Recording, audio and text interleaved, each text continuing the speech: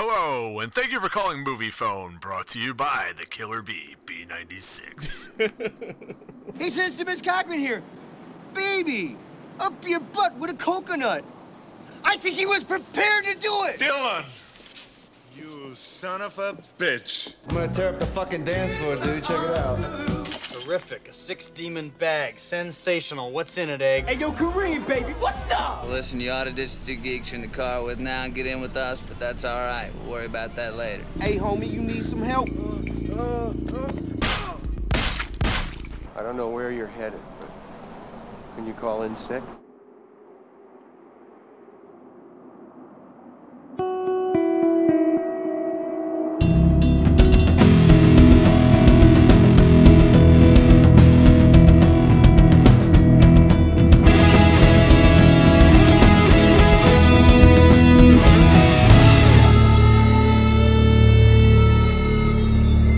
Audience, come out to play, yay. Yeah, I did that. Ooh. Welcome to episode 6 of Two Seat Cinema. My name is Lou. And I'm Dan. And we're going to fucking do this. In case you couldn't tell by that ridiculous intro, we're going to talk about The Warriors today. This is Dan's choice. My pick. Can't wait to get into this fucking movie. Before we do, though, I want to let everyone know we're going to spoil the shit out of this movie. So if you haven't seen it and you don't want to know what's going to happen, go watch the movie first, come back, listen to this afterwards. Which version should they watch? I mean, I watched the director's cut version. Yeah. But I'll be honest with you, I don't think that they're that different. They're not. So yeah. That being said, if you go to try to track it down, either one of them is suitable for what we're doing today. Yeah, if you watch the regular version, then some of the things I'm going to say will sound like I was having an acid flashback, maybe, but it doesn't change the important points of the movie. So you're not missing anything if you watch the regular version. In fact, maybe you're retaining 5 or 10 extra minutes of your life. Not necessarily. They're I think they're within a minute apart. Oh, so they extend certain scenes. Yeah, one's like 95, one's 96. Yeah. All right, well, never mind what I just said there. Clearly, Dan is the expert on this fucking movie. I wanted to know. Well, we're gonna get lots of opportunities to talk about the differences here coming up. Yeah, this fucking movie, directed by Walter Hill, who is better known for 48 Hours, better known to me for Brewster's Millions and Red Heat. And I'm not even kidding. I love Brewster's Millions. I know you did. Are you a fan? Do you know Brewster's Millions? Yeah, I'm nowhere near as like in love with it as you. I know these from our past. I love that you know like all my ridiculous. Not all. I don't know all. I don't know all. You know a lot. Okay, well, one of these days we'll do an episode where you're surprised. I definitely have an inside track on it. Certainly. I think it's probably my wife than you in terms of knowing those things the best. Written by David Shaber. I think that's how you pronounce it, but it could be Shaber. Shabadoo. And Walter Hill, and it's based on a novel by Saul Urich. It was released in the U.S. on February 9th, 1979, so I would have been almost 3, I guess 2 and 3/4. What month? February. Okay, so I was 7. 7? Okay. With a budget of $4 million officially, but Def went over that. I've read $6 million some places. It's a little hard to get information on this movie. It's old, but that's what I saw. And with a gross box office of $22.5 million, again, approximately. So I think it's proven its weight, though, and its staying power over the years. Yeah, there was some issues with the theatrical release that probably hindered it making more money that we'll talk about towards the end of the episode here. And it opened against, drum roll please, Hardcore, starring George C. Scott. Have you seen Hardcore? I feel like I have. Isn't it where he's like going after like the underground where his daughter has gotten involved in the porn industry or something like that? Okay. Yes, that is it. And it is nauseatingly serious. Like the scene where he watches the porno movie. I remember real dark, bad lighting. Yeah, for sure. And, you know, it's got an 8mm vibe, the Schumacher movie from the 90s, right? But, yeah, there's a scene where George C. Scott is watching his daughter in a porno movie, and it's just, like, on his face while he's watching it, and it's hilarious. And not unintentionally, very funny to me. Got it. Was he wearing his Patton uniform? No, he was not. He was just wearing his old man suburban guy outfit. Yeah, it's disappointing. Since you picked this movie. Let's start with your first exposure to this film. Do you have any relevant memories? Yeah, 100%. So I was working at the movie theater. This is Ridge at the time. And I had become decent friends with a guy named Greg. Greg still is probably one of the most chill guys I've ever met. We were hanging out. I want to say it was a Thursday, Friday, or Saturday or something like that. He's like, hey, you want to come over to my house? We'll just hang out, watch a movie or two.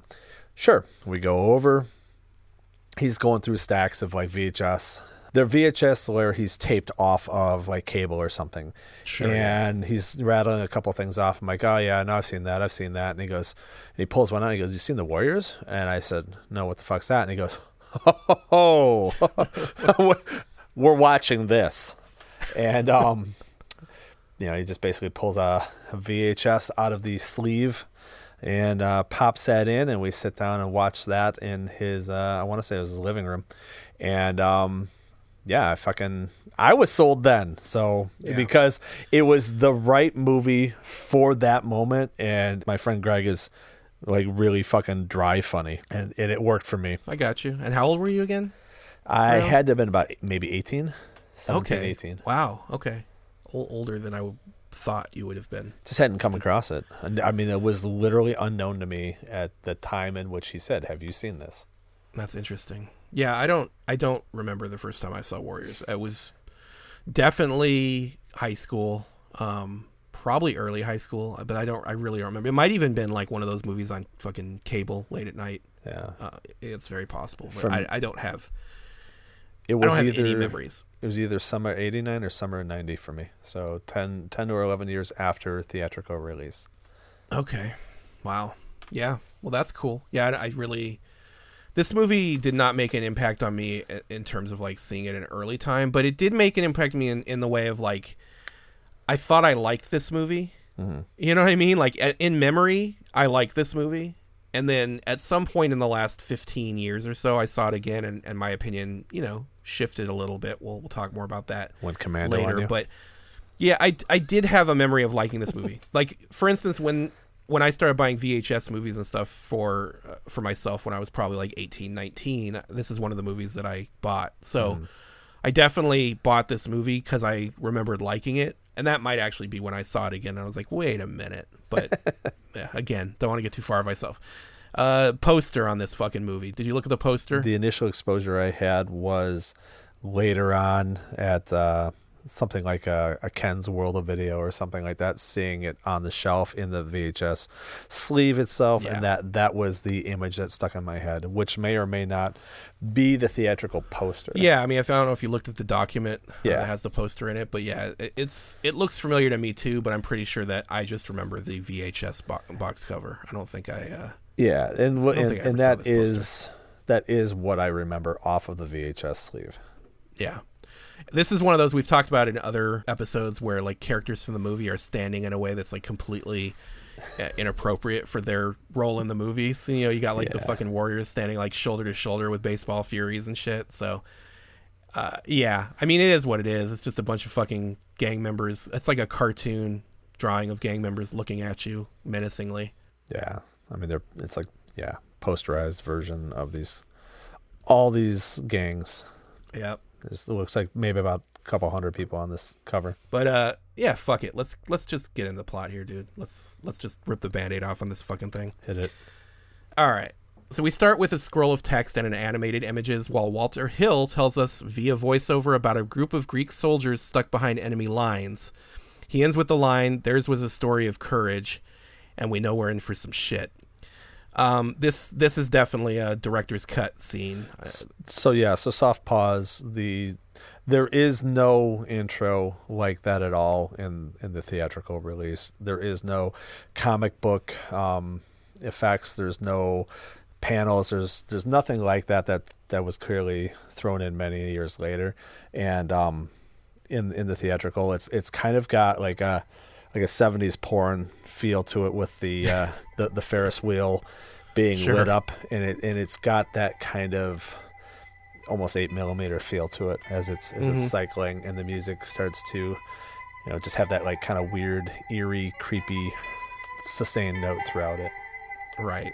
Yeah. Maybe I'll find a way to bring that note in right here.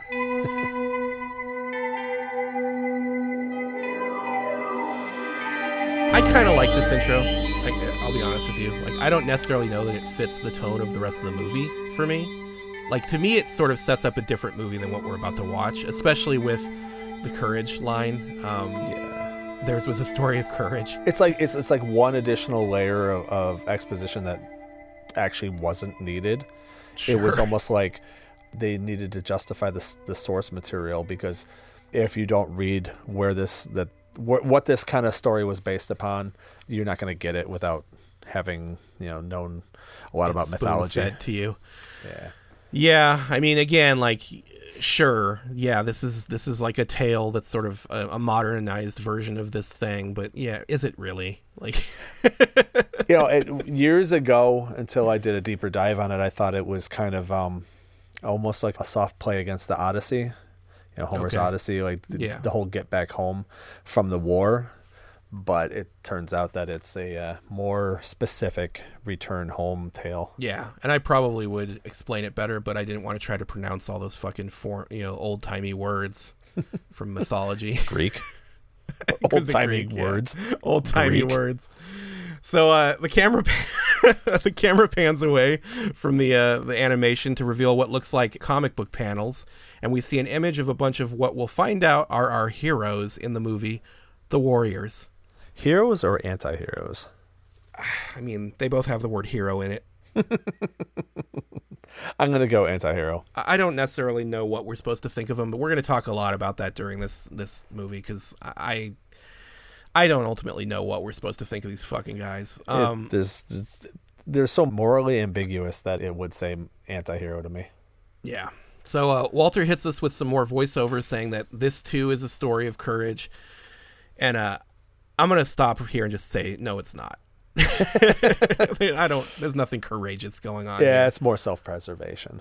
Yeah. Yeah. To me, like, running for your life isn't courage necessarily. But whatever, we see another comic book panel of a Ferris wheel with the words "sometime in the future" over it, which is, certainly not true for us watching it now. Sometime in the future. It's in the future from the original Greek tale. Sure. That is true. That is probably what he meant. That's where you're going. Yeah. Yep. That's why you're here. And that's why it's ambiguous future. Somewhere in the future. Not sometime in the future. No. Somewhere. I think it says sometime. It could be. I think I wrote sometime. I don't think I would lie in my notes. The comic panel morphs into live action and thus begins our credit sequence. Now, I say that even though I think that tonally it makes it seem like we're about to watch a horror film, but I do like the music here.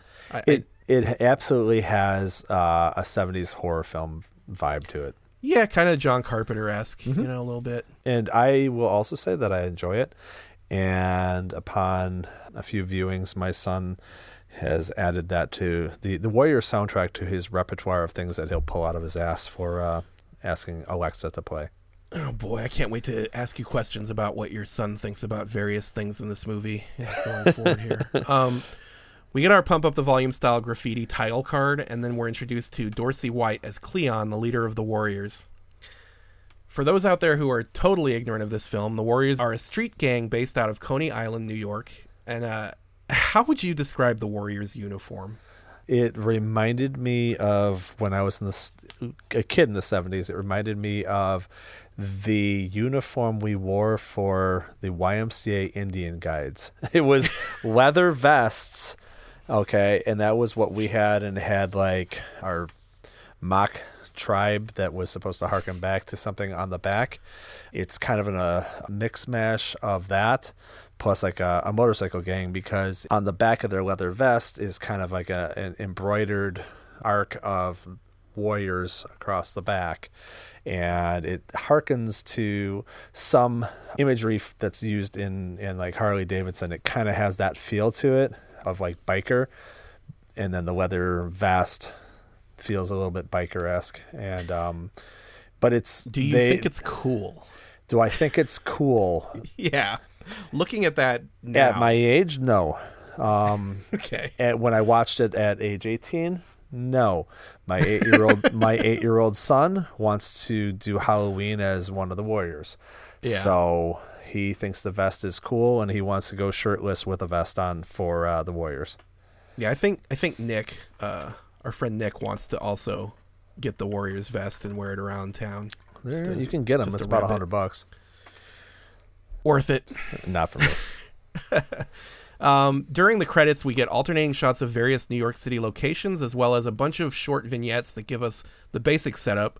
Cyrus, the leader of another gang called the Gramercy Riffs, has called a nighttime summit with all the gangs in New York City. Each gang is sending 9 unarmed representatives to the meeting in Van Cortlandt Park. Do we know why the number is 9?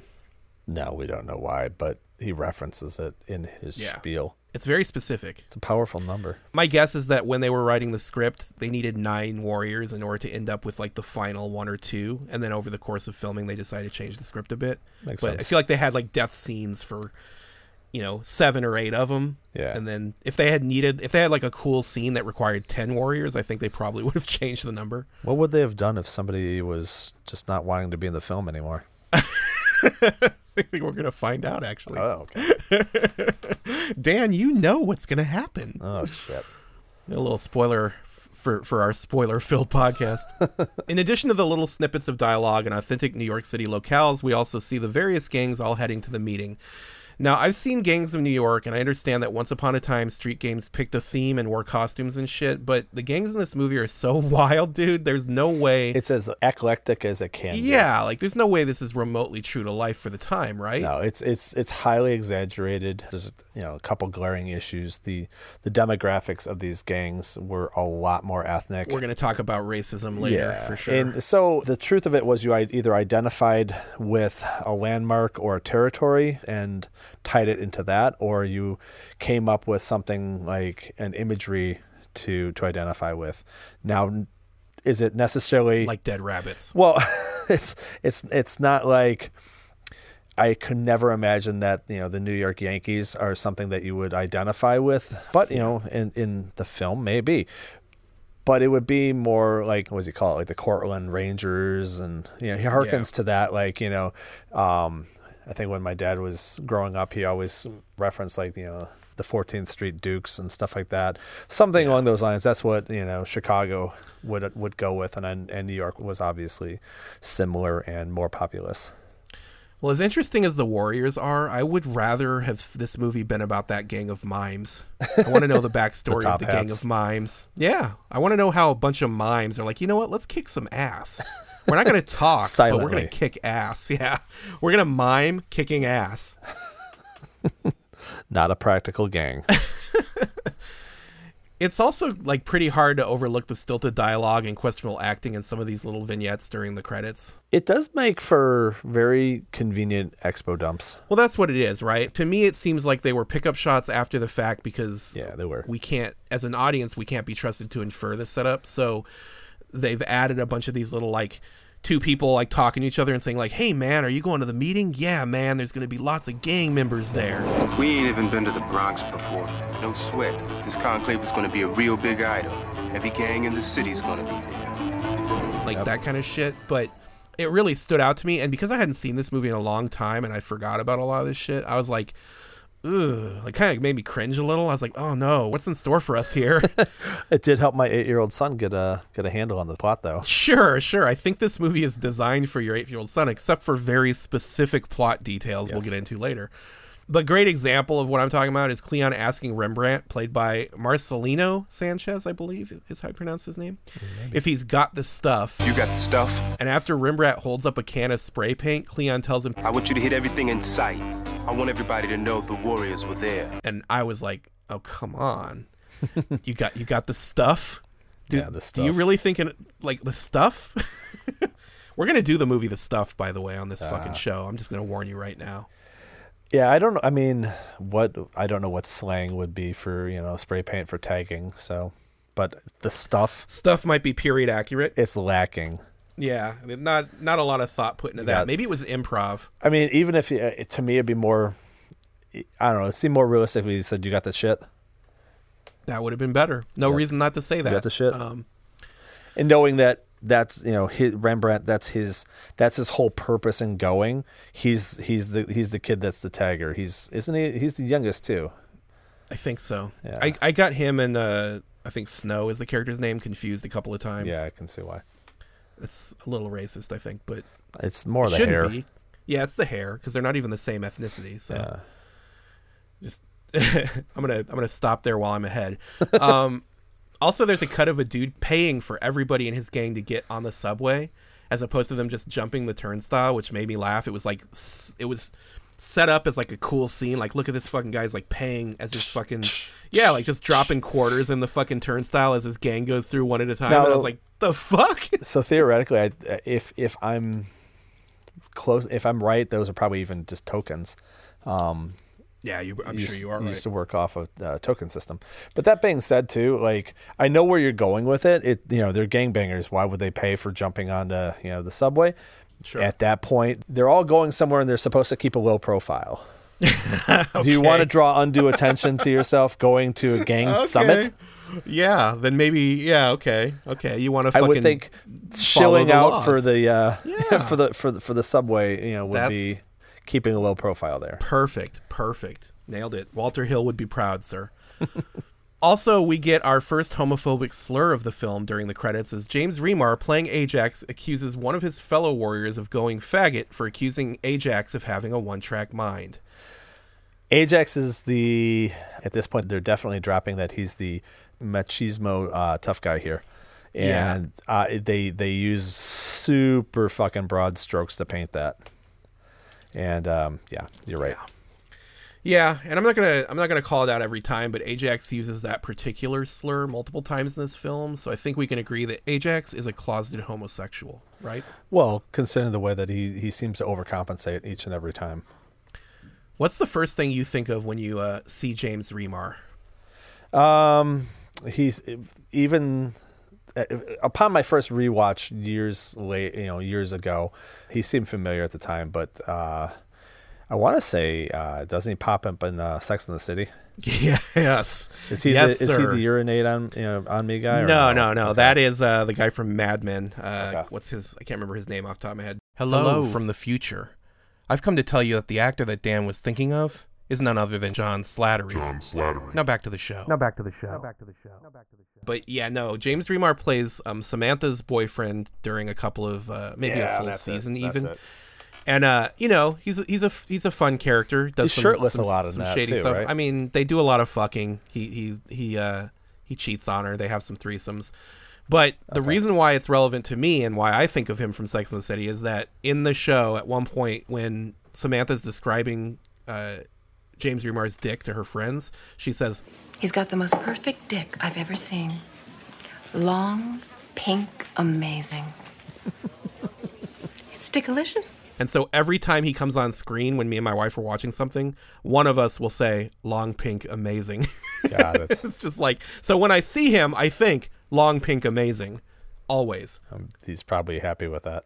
Yeah, hopefully he finds that a compliment, because at least I'm not saying short.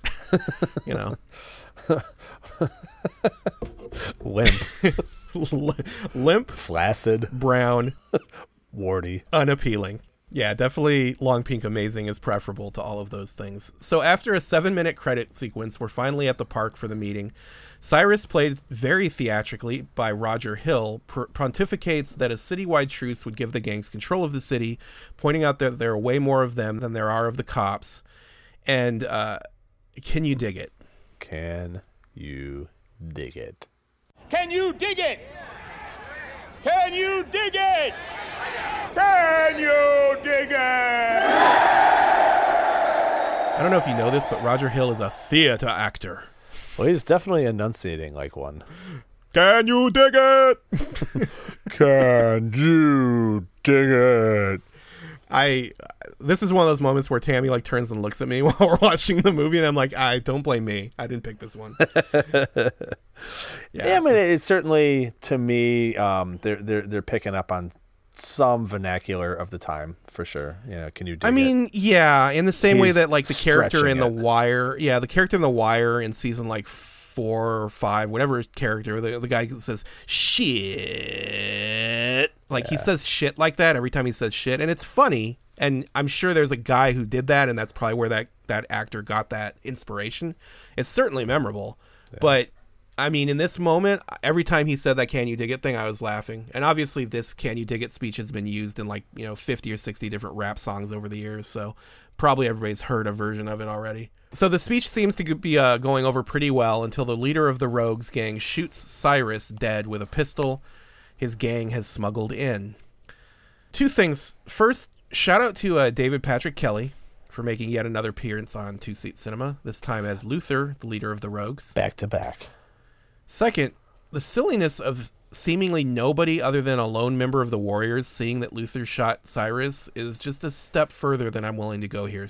Yeah, and it's from this vantage point where he just conveniently broke off from his group and is standing over and sees this. Yeah, it's they could have tried harder here. I mean, it's not the point, I guess. Doesn't matter. We're in commando territory a little bit on this one, friend. Not as deep. Not as deep. All right. Well, we're swirling the bowl. It's How about that? Certainly convenient enough.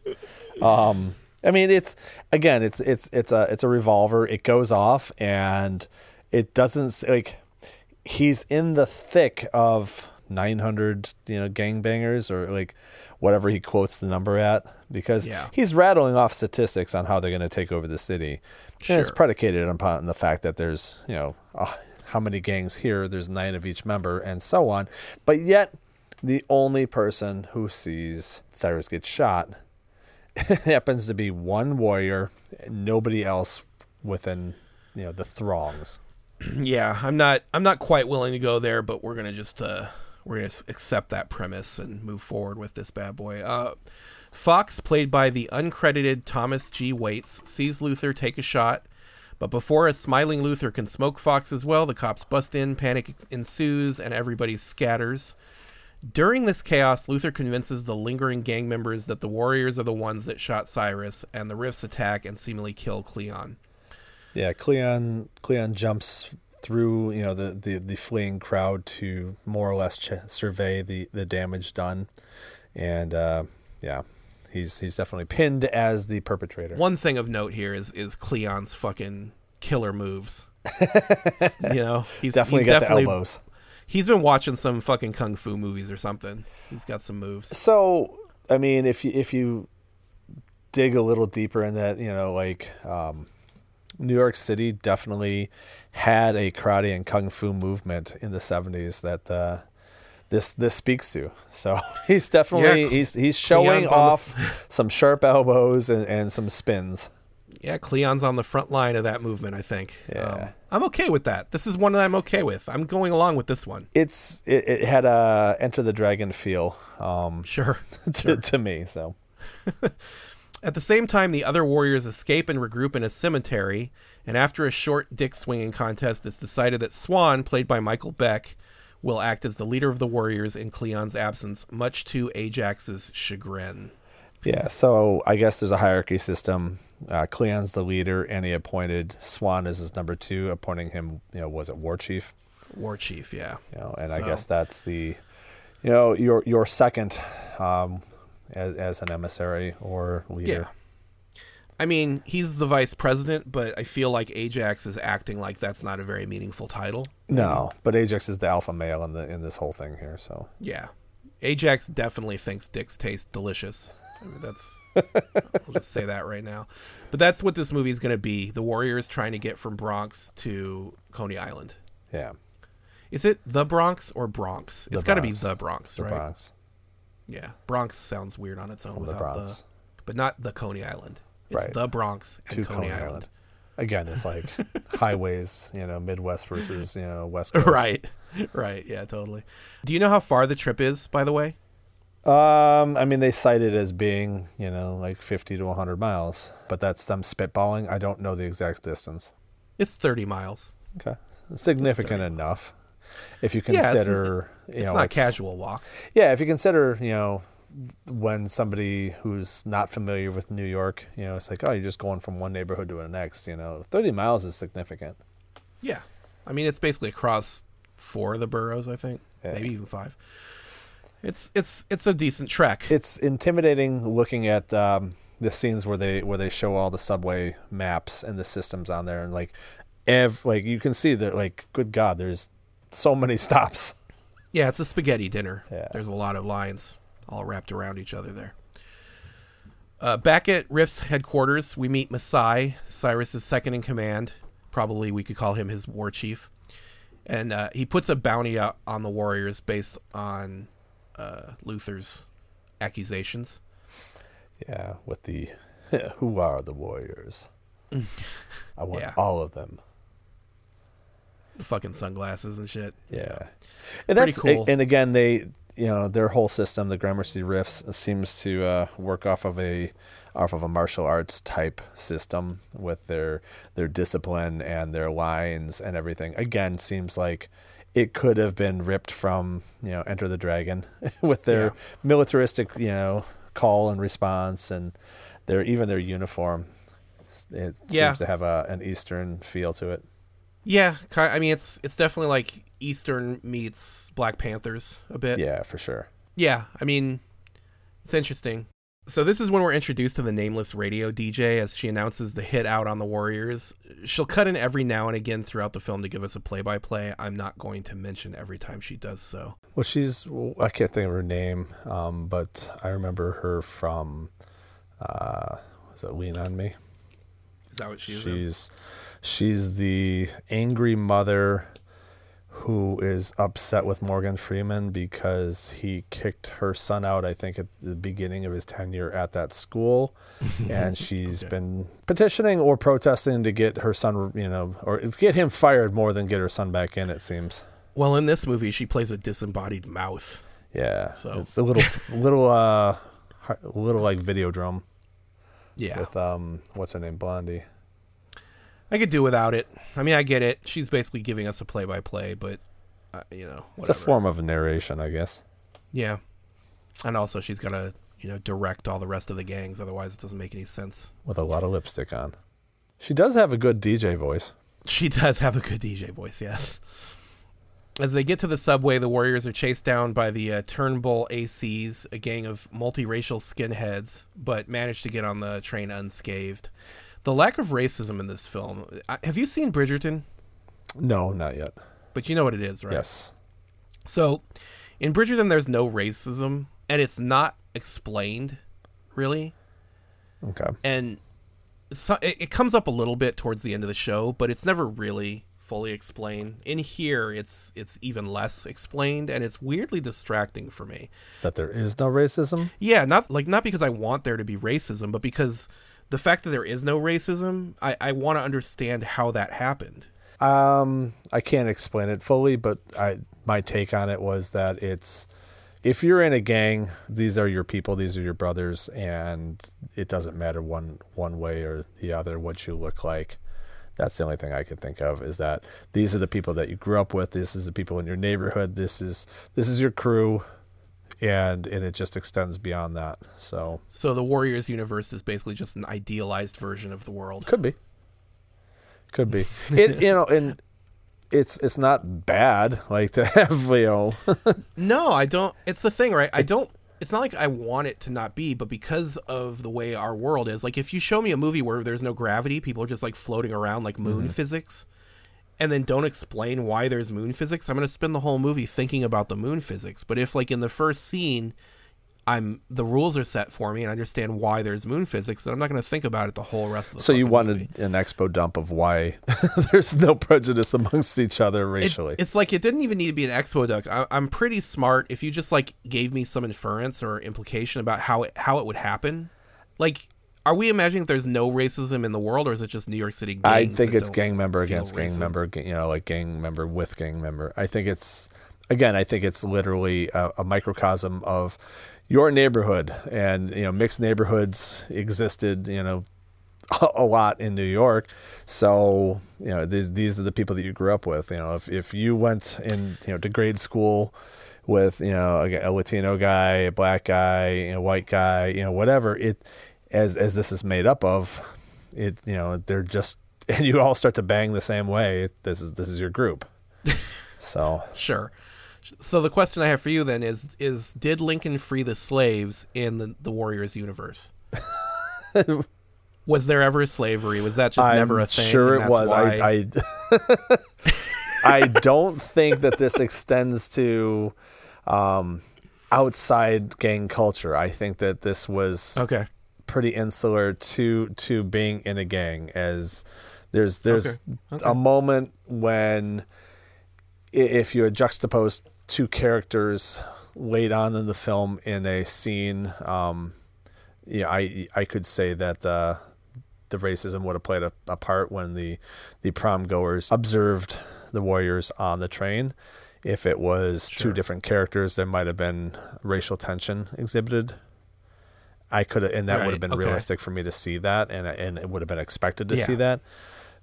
But that didn't come into being because of the characters used in this scene.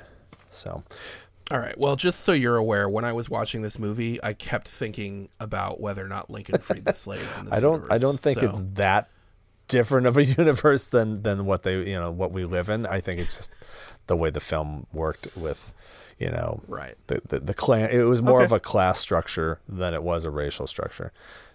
This isn't something I wasn't willing to go with. It just, I wondered about it. Like, I wondered if there was an explanation, or if we're just like, well, whatever. It just well, real quick, for plot's sake, I think it's important to mention that as, their first encounter, with the Turnbull ACs, they're being chased down by a Road Warrior-esque bus. It's important to note that at this point, they don't know anything aside from Cyrus got shot, and they're trying to get home before there's trouble. They don't know that there's a hit on them or a message on them or anything like that. They don't know they've been accused of the killing. This is they're 100% like in the dark, other than, well, fuck, let's get home. Yeah, they just think that the Turnbull are attacking them because they're and they even make a comment of like, it looks like nobody told them about the truce, or must have forgotten about the truce. Right. Yeah. Well. Yeah, they get on the train unscathed, but their celebration is premature as a fire on the tracks forces them back onto the streets about 3 miles into their journey. We get a quick scene of Luther on the phone with an unnamed confidant, and then we're treated to some really astounding overacting in a scene between Luther and one of his fellow rogues. And this acting is about as unsubtle as I've ever seen, dude. Like, when they're, yelling at each other in front of the newsstand. Is this DPK's first movie? Is this David Patrick Kelly's first film? It's his first movie. Yeah, I think he just did theater before this. I guess, if that's the case, maybe he's just taking his theater chops and trying to present to the audience and being unaware. I mean, listen, Walter Hill had to yell cut and print. Yeah. Like, he could at any point have said, like, let's take that down to an 8. Dude. Sully is a character, and I think the more exaggerated he gets, the more it was probably what they wanted. It's not a realistic character. I mean, he's playing a scumbag, pseudo psycho. Yeah, I mean, it's very similar. Maybe this is Sully before he was in the service. Like, after this happened, the fucking in the finale of this movie, after that happens, he goes into the army. He's in the service. He meets Henriquez, and they put his skills to use. Yeah, see, that's the thing. Like, because without jumping way to the end of the film, I mean, we don't really see where he goes. It could have been they just said, here's your ticket into the army. Pack your fucking bags and get out of town. Exactly. They gave him a choice. We're gonna fucking kick your ass or the army. But yeah, I mean, it's great, and throwing the money at the girl behind the counter with her nice wide eyes. Yeah, she stood out to me too. I had to see if she went on to have a career, and she almost looked like fucking, god damn it, what's her name now? The Shining, Popeye. Shelley Duvall. She could have been Shelley Duvall's niece. Yeah, I could see that. Shelley Duvall, but with a little pigtails. less olive oil looking. Yeah. Back to this phone call, dude. We get a few of these throughout the movie, and there's never really an explanation for it. Yeah, that's one of my biggest issues with the writing of it. It just seems it seems like there's a dead end on the other line. Like, there's no reason why he's making these calls that we can tell, other than, again, to use as a narrative device that he's set it up and it's going real well. He's pinned the crime on somebody else, and that's, I mean, who the fuck is he talking to? His mom? Well, based on the ending scene when he like explains to Swan, which we'll get to, like why he did it, there's not really any reason. No. So maybe he's covering. Maybe it's like, who knows? Who knows what the canon for these phone calls are? But it's definitely not explained. No, and it's worse than it. Like Peter Brady on the Brady Bunch pretending to be on the phone with somebody else. It's clearly it's one of those like, you know, as one-sided fake phone calls as possible. Yeah, it's going great. 50% acting, 50% writing would be to blame on that, I think. Either way, it's tremendously bad on that part. Yeah. Back to the Warriors, they encountered a low-level game called the Orphans. During the scene, they seem to parlay for safe passage until Mercy, played by Deborah Van Valkenburg, makes chicken noises and antagonizes the Orphans into demanding the Warriors remove their, quote, colors, meaning their leather vests, in order to cross their territory. Swan says, "Fuck you." Fuck you. Literally, and the Orphans disperse. I laughed my dick off when the leader of the Orphans busts out a newspaper clipping to show Swan how legit they are. Yeah. Yeah. He fucking pulled out a newspaper, dude. They unfolded it and tapped it, you know, like, see, we're legit. Haven't you heard of us? They write about us in the paper. Uh-huh.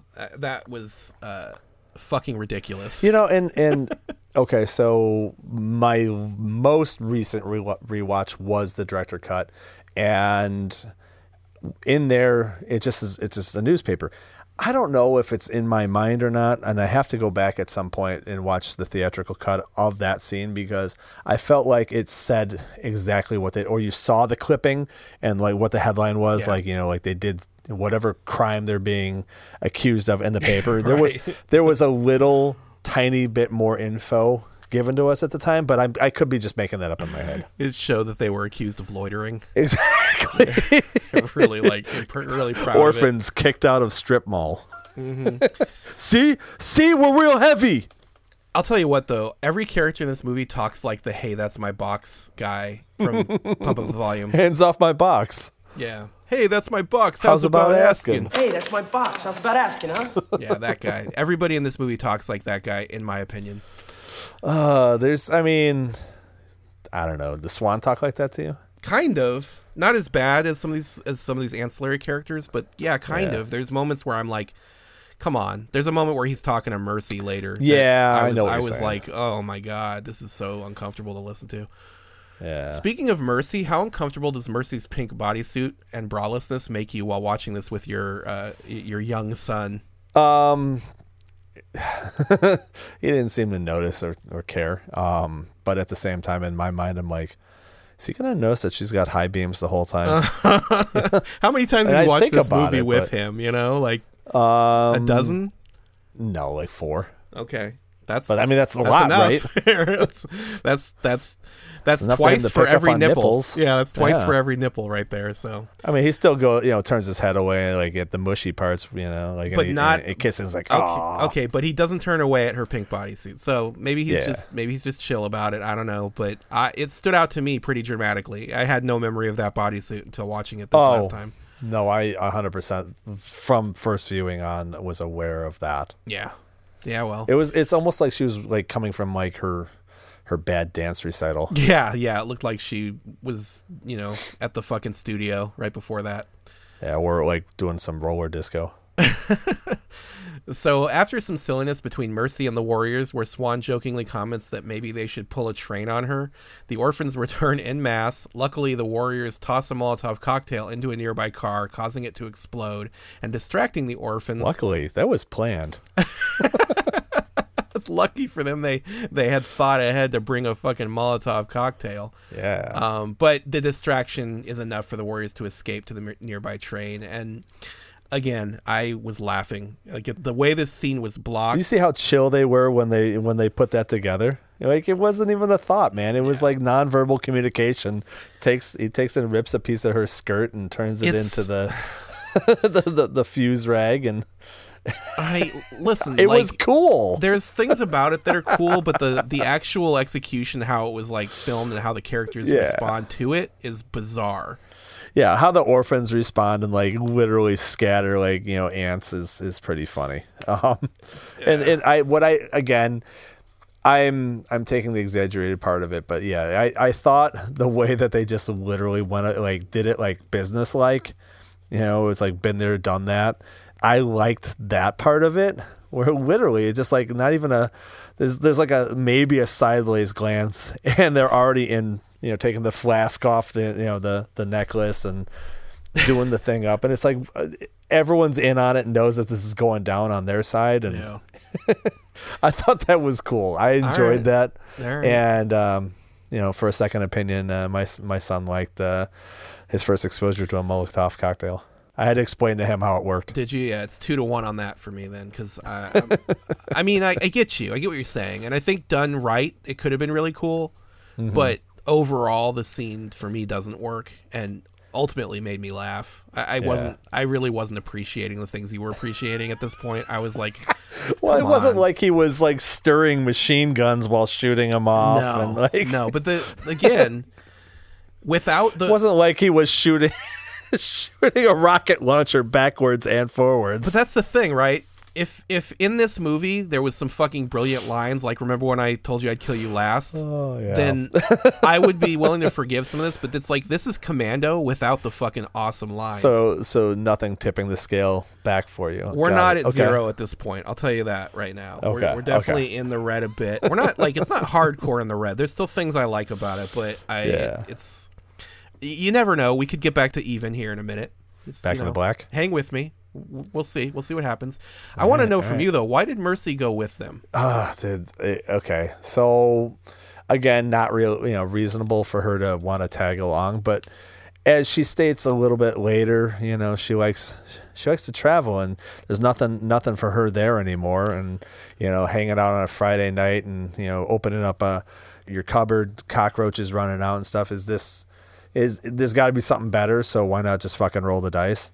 Okay. So she was fucking rolling the dice and just saw probably a more successful ride out of town in the Warriors than the fucking Orphans, which sure. Good God. I mean, there's probably a reason why they're called the Orphans. Yeah. And they are as misfit a bunch out of this whole gang of gangs. And to the fact that like their uniforms are literally a shitty T-shirt with like iron on lettering on the back that says Orphans, and it's like each one of it's like in a different position on their back. They are as orphaned as possible. They're unaffiliated, right? Isn't that how they refer to them as? Masai Yes, they're refers, unaffiliated. They're unaffiliated, yes. so they're so down on the list, Yeah, they're not. Obviously, Masai didn't see that newspaper clipping about the loitering in the strip mall. Shoplifting, bubble gum. Yeah, I get it, but again, I was like, okay. She's hitching her ride to a different pair of coattails. She seems kind of stupid, is all I'm saying. Oh, I mean, she's playing. I can't imagine she's playing an intelligent character. Sure. So the Warriors make it another 7 miles or so into Manhattan now, but when their train lingers at the station, a bunch of cops converge on them and they have to scatter. At this point, a cop throws Fox onto the train tracks, killing him, answering your question of, I wonder how they get rid of a character midway through this movie if they decided they wanted to. Yeah. Well, this is more of a get rid of an actor. Yeah. We'll talk about it later, but Walter Hill basically wanted to fire the guy that was playing Fox, and so he just decided to have a stuntman throw him onto the fucking train tracks. A stuntman throw a stuntman onto a train track. Yeah. Basically, put a wig on a stuntman and say that's Fox. Some fast cuts. From what I understand, they had to like rewrite the script after this point because that actor, was like kind of a big deal in this moment in his career and was sort of one of the stars of the movie. He was, it was an up and comer. So now in the movie, it's like almost blink and you miss him. Yeah, and it's to me, I try to think about what else I've seen him in, and immediately the only thing that jumps out is John Carpenter's The Thing.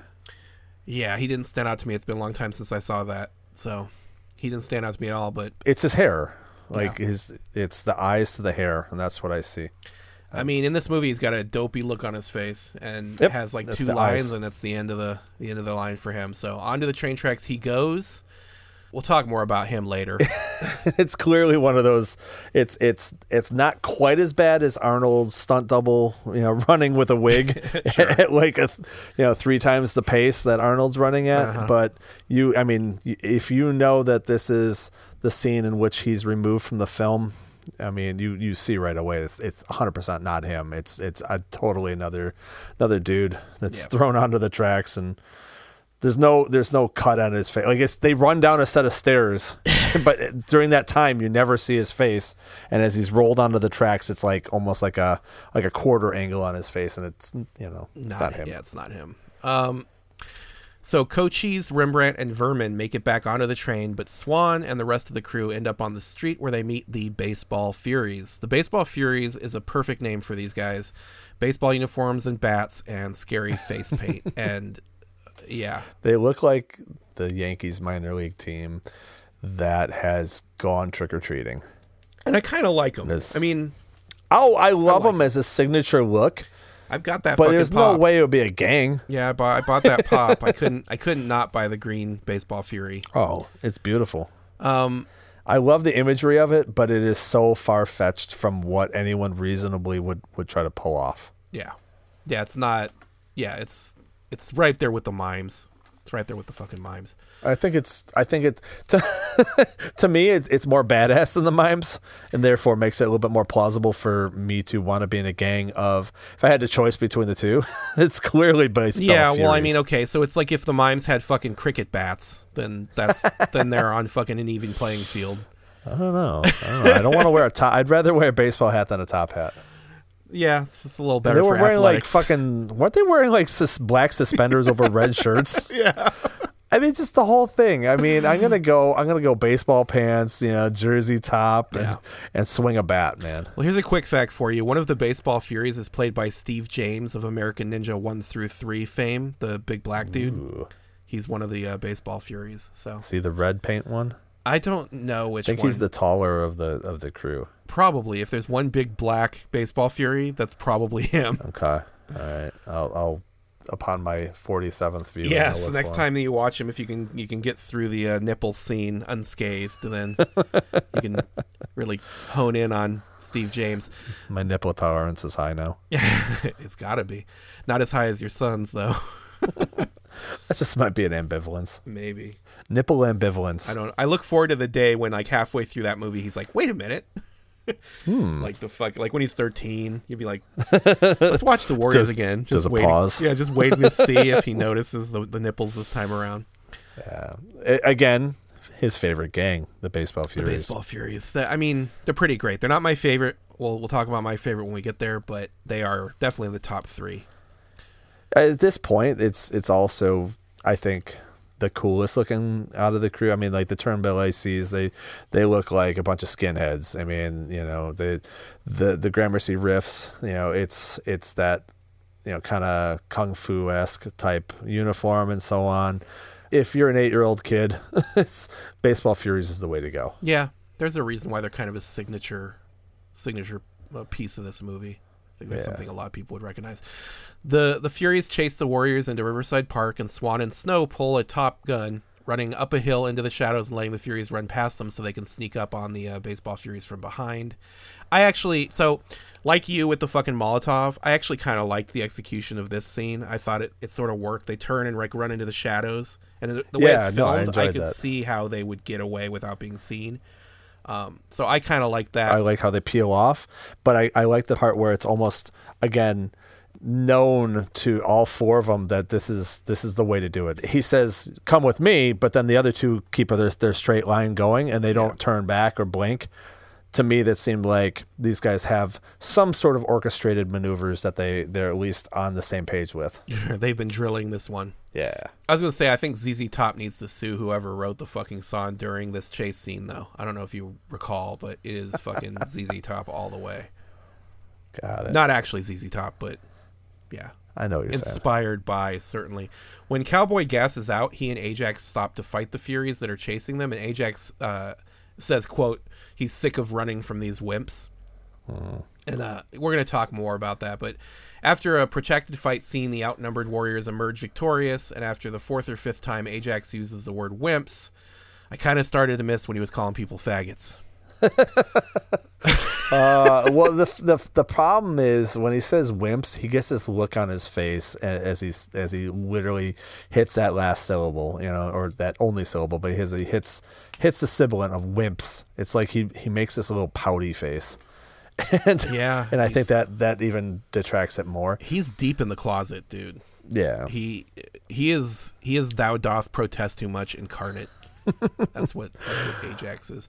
Now, on this fight scene, you say protracted fight scene. This was probably the most choreographed fight scene in the film itself, as there's a lot of moving parts.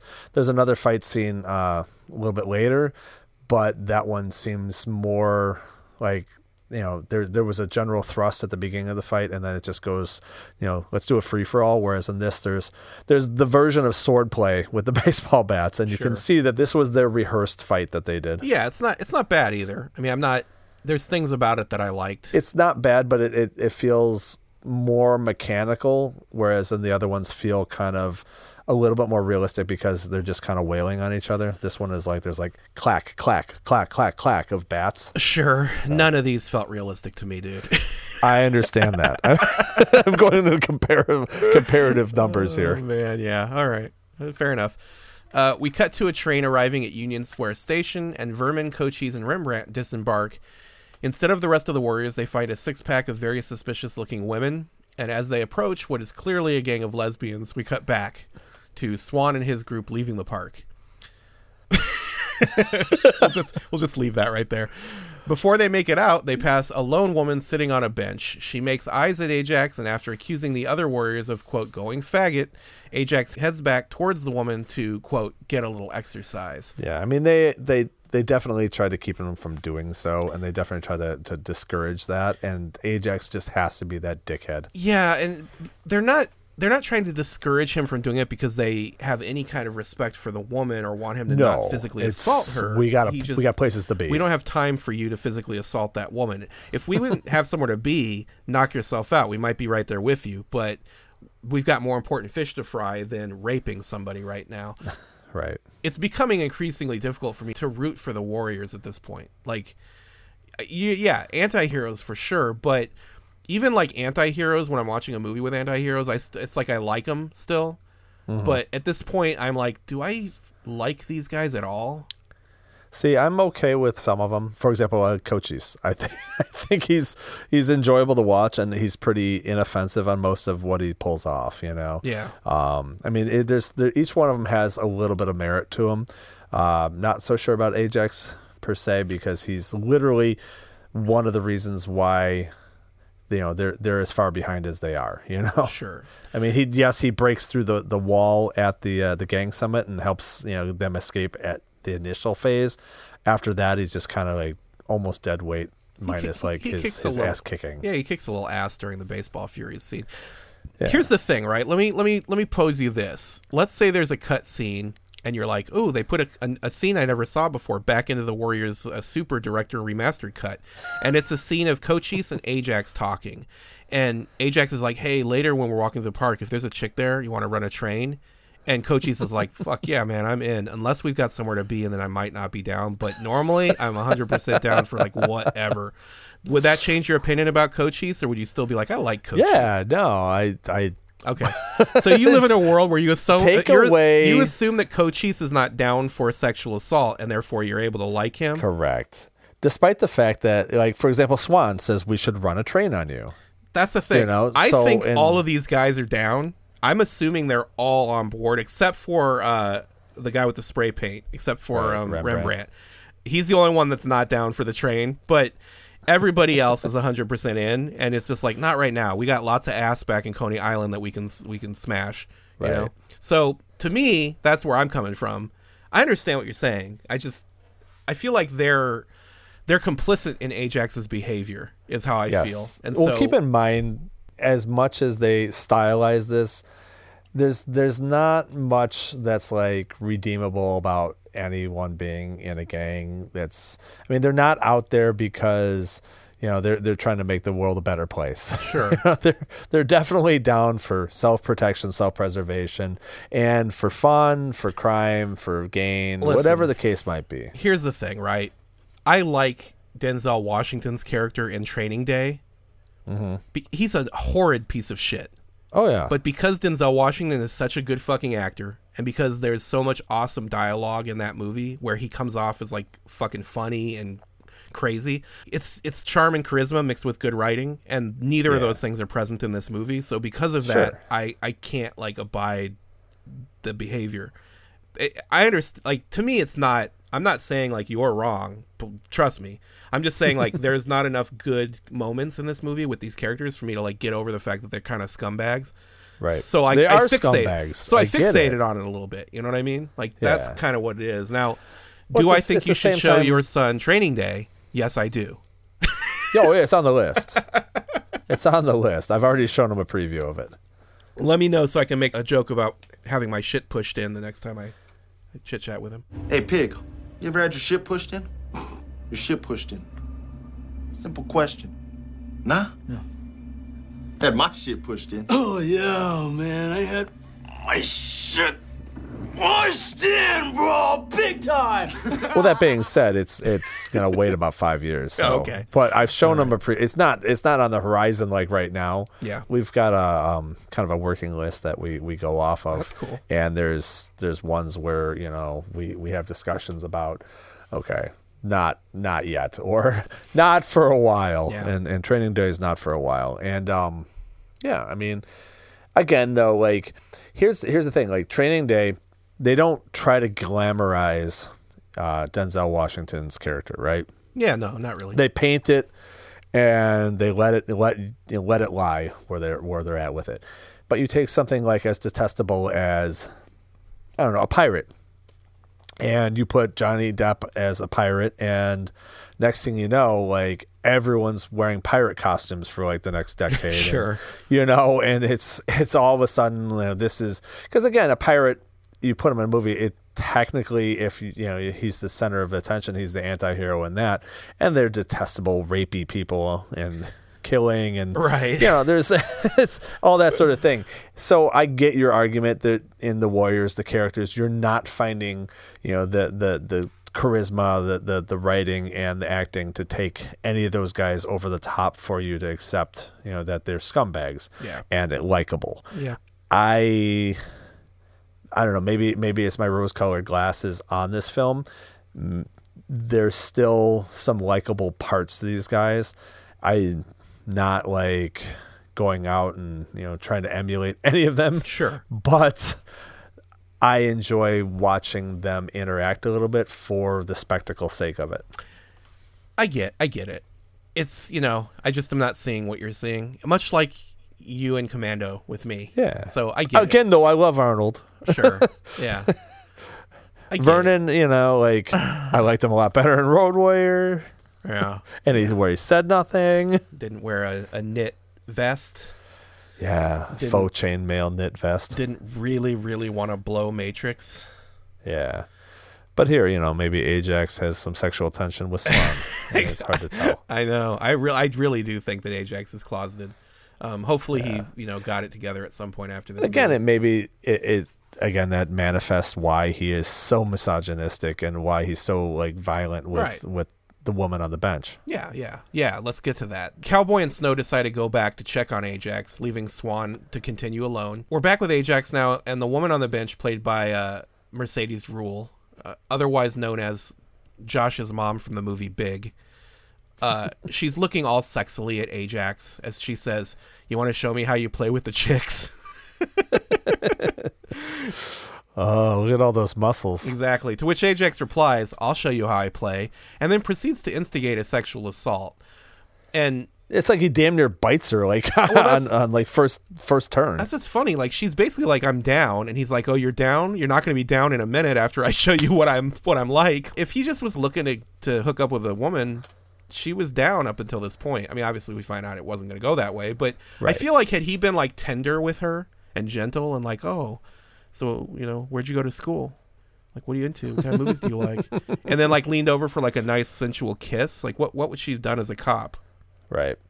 Well, I mean, again, they're straight up using it as like, all right, Ajax is a bastard, and we're just gonna show that the worst of us don't make it. Hey, luckily for her, Ajax is a piece of shit because he takes her interest and yeah, we get another wimp out of it though. Yeah, lots of wimp. By the way, the actor that played the cop that hits Ajax. The fucking wimp? Yeah, he was actually, I think that actor had auditioned for the role of Ajax and was too old to play the character, but the director put him in that role anyway. It's like to give him a role in the movie, so it's sort of ironic that he got to give him payback. Yeah, he got to smack James Remar with a nightstick. Yeah, Ajax flips out while she whistles to summon a cop car, and yeah, there's a melee. Ajax, What are those cops thinking driving that, though? Because they could have wiped out both the undercover cop and the park bench all in that turn. Dude, it comes literally a Fast and Furious move skidding in there. It could have been fucking Dukes of Hazzards driving that ridiculous. car. It's ridiculous. So over the top. Yeah, Cowboy and Snow arrive just in time to see Ajax arrested. And let me ask, from a filmmaking standpoint, what was the point of having them go back to see that? So that they could lend context to the fact that AJ is gone. Like, they know for sure that he's not missing. They know they didn't just leave him along the way. They know that he's nabbed. So you think that the director was like, if we don't show that and then the Warriors just leave and they never look back, then it's going to make them look less loyal? Yeah. Yeah. Okay.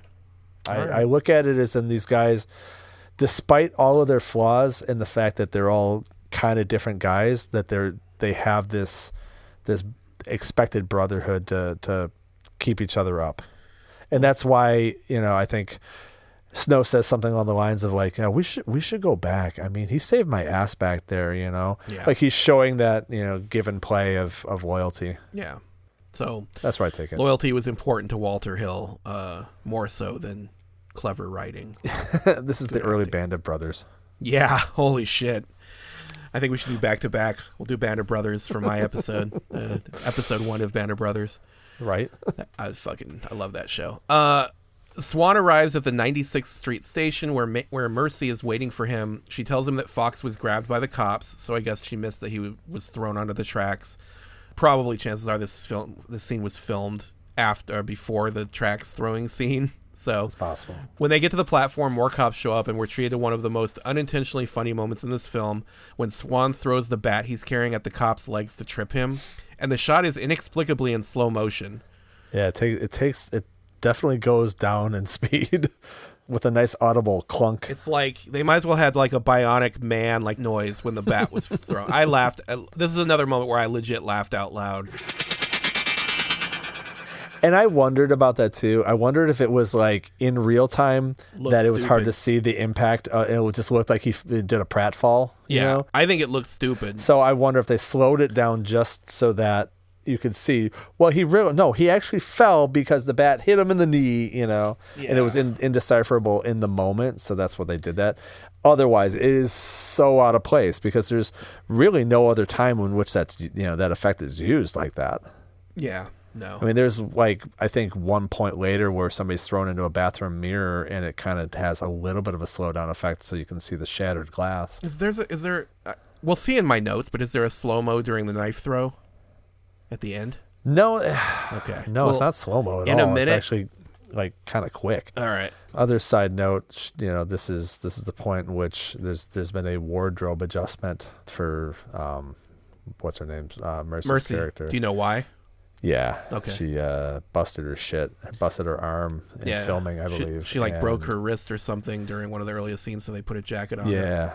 Yeah. So she's got a jacket, and Devlin and I were analyzing which hand we thought it was, and we've settled on right because at one point when they're walking, it definitely seems like she's not moving the fingers at all in the right hand. Yeah. It looks cast-like. And he didn't mention to you that he really misses that pink bodysuit from earlier? He didn't say anything like that? No mention of it whatsoever. All right. Okay. All right. So Swan and Mercy haul ass down the subway tunnel to escape, and we cut to Cochise, Rembrandt, and Vermin being escorted to some kind of crash pad or bar or something with the women that they met earlier at Union Square Station. Yeah, it's either or, but it's both at the same time. It's a bar or somebody's like hangout. Yeah. It's almost like the Boys and Girls Club location in the city. Yeah, it's like couches and a jukebox and a bar and pool table. Yeah, it's weird. Turns out the women are in a gang called the Lizzies, which is a bit on the nose for me. Oh yeah, it's right on the nose. Yeah, but Vermin and Cochise seem unaware. It's not on the nose enough for them. Rembrandt thinks they should leave, but Cochise and Vermin are going to shoot their shot. But we're not going to see that just yet. Back to Swan and Mercy walking in the subway tunnel, and we find out that Mercy is interested in Swan romantically, but Swan doesn't respect Mercy's lifestyle. After saying some bullshit to her, Swan leaves her in the subway. This scene's another one I had a hard time with. Yeah, there's no he's in no position to judge whatsoever. Yeah, it really. So this is one of those moments where, like, if this is a well-made film, I'm with Swan saying, like, this is how Swan feels about himself and sees himself, and it's like he's kind of delusional about self-hating. his own right, but self-loathing. Because it's not a well-made movie, in my opinion. Instead, I'm thinking that Roger Hill really wants me to think that I'm supposed to think Arthur Hill. Excuse me, Roger Hill? Is Roger Hill's the... Can you dig it? Yeah, no, what I was saying, though, is that I feel like because the movie's not that well made, I feel like the director wants me to think that what Swan is saying to her here is actually literally the truth. Mm-hmm. Somehow we're supposed to view Swan as like this character that's sort of to be looked up to in some way. So if Woody Allen had made this, we'd realize he was just self-loathing. Yeah. Mm-hmm. I feel like in the hands of a better writer and an actor, I think I would be able to get with this scene like this, but just the way it's done, I was like, oh, come on with this fucking shit. Yeah, like I said, I hear you. I mean, he's in no position here to be judging on her, or he should at least be at least peer level, you know. And that's even when the dialogue made sense. Some of the dialogue didn't even make sense to me there. Like it just, I couldn't follow his a little scattershot, his through line. Also, that may be the worst kiss in cinematic history, or possibly second behind Biff and Leah Thompson in Back to the Future 2. You know, in the fucked up dystopian future. Yeah, that kiss always stands out, where you can see his tongue going in her mouth. You know, but yeah, this kiss is terrible. Is this one that your kid looks away from? Oh yeah, good call. For sure, he's not good on it. Good call. Let's rewind to the bodysuit, Dad. Yet again, we return to Vermin, Cochise, Rembrandt, and the Lizzies. After a little more foreplay, Rembrandt notices that the vibe is a little off, and just like that, one of the Lizzies locks the door and all hell breaks loose. The door lock made me laugh. Like, clack. There's a lot to unpack here, dude. On its surface, the movie is saying that Cochise and Vermin are being seduced by these women, and Rembrandt is the only one that is not fooled by the charade, but I can't tell if the movie is aware that Rembrandt is gay. He's the most effeminate gang member on screen. He's very clearly gay, but I don't know if the movie knows he's gay, or if maybe just the actor is not a good enough actor to hide the fact that he's gay. And so I don't know either. I'm unsure. What I'm saying, though, here is that, like, if the movie's aware that he's gay, and then the reason that he's not being swayed by the female attention, that's why, then further still is the reason he's like intuited that the Lizzies are a gang of lesbians because he's gay. Like, there's so many layers to the onion. Yeah, there is. So remember earlier on I said that I had first thought that this was, you know, kind of classic mythology based upon Homer's Odyssey. Okay. So in my viewings of it, leading, you know, upon that notion, I thought of the Lizzies as the sirens, you know, when Odysseus's crew, you know, is pulled off course and they are on the island and they're being entrapped by the sirens to then give up their journey back home and so on. I equated the Lizzies with the sirens from the Odyssey. Yeah. And it made more sense to me based upon that. I do not know the actual myth story that this is based on, you know, to where I could even tell you if there are sirens or anything like that in there. But to me, when I was first thinking this was based off the Odyssey, it made more sense to me. And that in the Odyssey, there is, you know, a character who is not swayed by their song. In the Odyssey, is that character gay? Or why are they not swayed by the song? I don't know, because there was a lot of gay and bisexuality that was in a lot of Greek mythos. So it's hard to I can't pinpoint that. Everybody was fucking Pan back then. Yeah, there was a lot going on. Well, there was no judging. Sure. I mean, listen, I'm okay with Rembrandt being gay, whether or not the movie knows he's gay and whether or not that has anything to do. Well, does Ajax know he's gay? I mean, clearly Ajax doesn't, considering how often he's talking about the F word in his presence. But whatever the case, after the Lizzies drop the info that the Warriors are being blamed for Cyrus's murders and then commence the shooting and the stabbing, the Warriors barely escape. This is the scene where we actually get our characters understanding the implications of what's going on. Yeah, here. Because I think that's where Rembrandt picked up on the whole thing, and he spills it to them that he goes, they think we that we shot Cyrus. Yeah, because he wasn't distracted by all the vagina, he was able to unpack what was actually happening in that room, whether or not it was a bar, a hangout, a fucking YMCA. So again, you weren't sure if the film was aware that Rembrandt is gay, right? Mm-hmm. So there's no way that you could think that when they were filming this, he was just the youngest character by such a mile, that he was too shy at this point, and that was his nerves putting him off like that. I mean, is that possible? That was what they were going for? Yeah. It just seems in stark contrast, again, to like the rest of them. So, I mean, it is what it is. Because I'll tell you right now, as much as you say that racism is absent from this film, there's definitely homophobia abound. Yes. You know what? Instead of Lincoln freeing the slaves, maybe he freed the homosexuals. And that's what's going on here. I don't think so, but I'll take that. Should I cut that comment out when I edit this? That's a little deep. Fuck. Eventually, all the remaining members of the Warriors and Mercy end up back at Union Station, where they have a bathroom brawl with a gang called the Punks. Nothing says tough like roller skates, overalls, and feathered hair. And striped shirts. Yeah. Is there like a reference that I'm missing that explains the Punks' uniform? A reference to their uniform or their name? Like, is there... So, like, mimes. I know what a fucking mime is, right? Yeah. And then the baseball Furies, it's weird because they're wearing face paint, but I know what a baseball player is. Right. But, like, what are the pumps... Like, the Punks are wearing this weird... It's certainly not, like... Kind of lumberjackish. Punk rock. You know, like, no. It's and then, more... why are they called the Punks? Oh, my God. I remember this look, and it's... You've seen Dazed and Confused a number of times, and it's a 70s look, man. Listen. So. Hang on a second. 2 notes ahead from this, I said, tell me that Linklater wasn't directly inspired by this dude's look when he conceived of the Don Dawson character in Dazed and Confused. Right? I was going with it. My favorite character in this fucking movie is the roller skating punk. You know, like, that guy's the fucking best, and he's full on that character from Dazed and Confused. Yeah. So. Yeah, but again, I would get it if like the Warriors was made after Dazed and Confused, and they were like, we're gonna have a gang based on that fucking dude. But the reverse doesn't make sense to me. again. It was a 70s look for sure. But that being said, that is it coincidental that both of those films seem to channel the same outfit on this guy? The same look.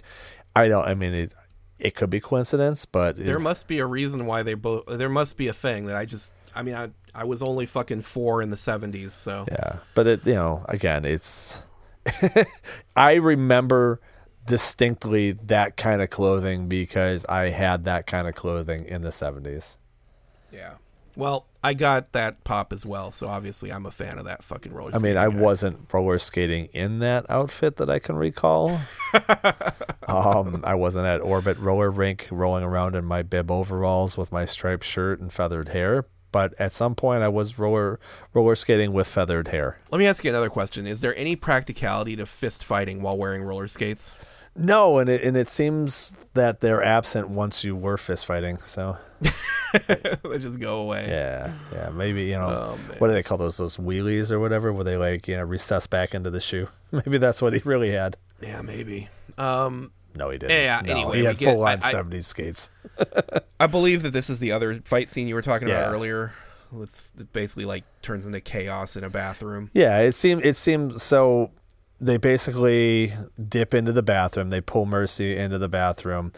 and they start to do that like one by one, creeping up to the stall doors and stuff until they open one and Rembrandt sprays him right in the face with the spray paint, or sprays him with the stuff. He sprays him with the stuff right in the eye. And then all stall doors fly open, which, again, that was the choreographed moment. And then from there, it seemed like they just had to start freewheeling, and they threw the stuntmen in there, and they just started doing flips and tosses and, elbows fly in and so on. Yeah. Let's see if we can break a sink off the wall and shatter a mirror. And it goes... It goes in all those directions, and it seems that there's an awful lot of mirrors in a subway bathroom these days. Yeah. Imagine how gross that floor must have been. The whole movie. I mean, you got to give it credit for capturing that feel, because not only does the whole movie feel like everything is dirty, it felt like everyone was dirty. Yeah. Everyone was slimy. Everyone was sweaty greasy. as fuck, yeah. It was filmed in the summer nights, so again, it was probably all real, like real sweat and dirt on these people. Yeah. But even like as they're going around the streets, there's knocked over garbage cans, and they probably didn't knock them over themselves. It was probably just like, oh fuck, that looks about right. Film it there, and yeah. In the New York City in the 70s was kind of in a world of hurt when it came to stuff like that. It was a kind of a nasty place. Police were in short supply, and it would make sense that if there was a ripe time to take over by the gangs, it'd be about that time. Yeah. I mean, it was definitely filmed in New York City. You can tell it's not filmed in Toronto. No, the subway walls felt like they were sweating while watching that film. Yeah, it's kind of making me feel gross right now talking about it, especially in your sweaty little office. Oh man, it's so hot in here. I apologize, everybody, but I'm on the verge of fainting right now. Heat exhaustion's sinking in. So after the Warriors are done kicking some overall wearing ass, we get a short scene where it's implied that one of the gang members that attended the parlay in the park is telling the Riffs that the Warriors were in fact not the ones that shot Cyrus. Yeah, that's a pretty weak looking gang member as well that's being brought in by the Riffs. Yeah. You got to hear this. They got lucky that he was willing to come forward and tell what he saw. Yeah, they picked the most spineless looking guy they could have for this. So. It didn't even occur to me. Half of these fucking gang members did not look, more than half did not look even remotely tough. I mean, some of them looked wiry, but aside from, I think maybe the Turnbull ACs were probably the toughest looking, like, as a group. Mm-hmm. And they also seem to be sporting the most hardware for weaponry. Sure, pitchforks and chains and there's probably no pitchforks actually, were there? Pitchfork would be funny. Back on the subway, the Warriors make their final push to Coney Island, but before they arrive, some kids dressed like they were at prom get on and sit across from the beaten and dirty Warriors. And I'm curious, like, what do you think the point of that is? Is it just contrast? It was a stark contrast, and it was also, I think, it was an attempt at giving both Swan and Mercy some character depth. Where Swan is like, keep your head up, don't let anyone else feel bad about who you are, despite the fact that he just completely told her she was a piece of shit earlier in the film. right like, you're absolutely beneath my fucking feet. And then he's like, telling her not to play with her hair and like be nervous, that she should just be who she is. And that's what I took from the scene there, to show that stark contrast between two different sets of youth in the same place. It was a juxtaposition of two different worlds in that one moment colliding. Do you think that when they get off the train, one of them drops the corsage and then Swan picks it up and gives it to Mercy? Do you think that was like planned ahead of time, or do you think that was like a kind of in the moment? The camera seemed to follow it. Yeah, the camera seemed to follow it, so it didn't seem like it was an improv type of thing. It didn't seem like it was a spontaneous moment. It seemed plotted. I didn't hate that part. That was probably one of the only scenes in the movie that I felt like did have a little depth to it. And the sad part is, it would have been the scene that really cemented a redeemable quality about Swan. But because he had treated her like such a jerk earlier, I don't think it even like negated his earlier behaviors. Yeah, it didn't really fit in with what we'd seen of the character so far. Yeah, I mean, other than like, it could have even been his apology for being an asshole earlier. I mean, if we look at it as an apology, maybe that fits. Yeah. Maybe. that's slightly more redeemable. He's too tough to say I'm sorry, but he shows it in a different way. I'll give this one to him. It's finally dawn as the Warriors get off the train. As they enter the Coney Island amusement park area, Luther and the Rogues pull up in a car behind them. Am I mistaken? Are they driving a hearse? You know what? It reminded me of like a graffitied Studebaker from the Muppet movie. and I'm imagining Fozzie and Kermit behind the wheel with Animal chasing them. Yeah, David Patrick Kelly's basically a Muppet in this movie. So Sweetums chasing after it, telling him to wait up. Which one's Sweetums? Sweetums is the giant hairy one with the deep voice. Like, oh, wait for me, fellas. That sort of thing. That's amazing. Yeah, that's Sweetums. I don't have as deep a knowledge of the Muppets. Again, I was deeper in the 70s than you were. Indeed. That shit was live. So this is when we get the classic moment of Luther clinking the bottles on his fingers while singing Warriors Come Out and Play Yay that I hit you guys with at the intro there. Warriors come out to play yay. Warriors come out to play yay. Warriors come out to play yay. Warriors come out to play. I'll be honest with you, like one or two of these come out and plays, and I'm like, you're done, kind of there. But then when he does it another 2 or 3 times, and one of the last one is like, play yay. The horse cracking voice. Yeah, I was like, I would be laughing, I think, if I was there, if I was the fucking Warriors. Again, was this a directorial thing where they're like, just keep doing it until we get what we want? Or was it, I don't know. It was improv. Was it all? Yeah, David Patrick Kelly, like, I guess he had a neighbor that used to, like, do this kind of shit that would intimidate him. And so he, they needed something here, and he just fucking did it, and the director liked it. So I'm imagining the director was like, keep going, Kudos for him having like brought that to it, because again, very signature element and very memorable. For it's to the point where it's one of those things where somebody who hasn't seen the film in years might actually think that happens multiple times in the film for the amount of times that like it's cited. It's kind of, I don't know, it's very memorable. It's very memorable. But again, I think it's sort of, it's like there was too many of them in the moment. Yeah, you remember it better than it is. Exactly. My memory of it was like what it's supposed to be, which is like kind of weird and a little bit like off-putting and creepy. When I watched it this last time, I was like, oh, he says it like a lot of times, and it gets like sillier and sillier the more he does it. And then when he's clinking the bottles, they're like kind of small, lost his rhythm. Comically small. Yeah, it's not... Overall, again, it's like one of these things where there's like a good idea that's not executed well. And that's sort of how I feel about a lot of this movie, if you haven't already gleaned that from my commentary. Couldn't tell. But yeah, Swan says he's going to take them out to the sand, and we see that he took a switchblade off one of the punks in the subway bathroom, hopefully the one with the roller skates that I'm in love with. Yes. And let me stop for a second and ask you, where is the rest of the fucking gang? When they get to Coney Island. Well, are there only 9 in total? No, but at this point, though, wouldn't you think that this is like 5 a.m. now? Like the sun is just coming up. They've spent all night getting back. So realistically, I would think all the other fuckers are in bed. You think that fucking hardcore New York gang members are in bed at 5 a.m.? Yeah. Nah. I think that they're... not only do I not think they're in bed, but I also think that they would have heard all the fucking radio shit of the Warriors being like accused of the killing. That's a possibility. That's a possibility. But at the same time, I accepted the fact that like this is now the fucking crack of dawn and that we're sleeping. Yeah.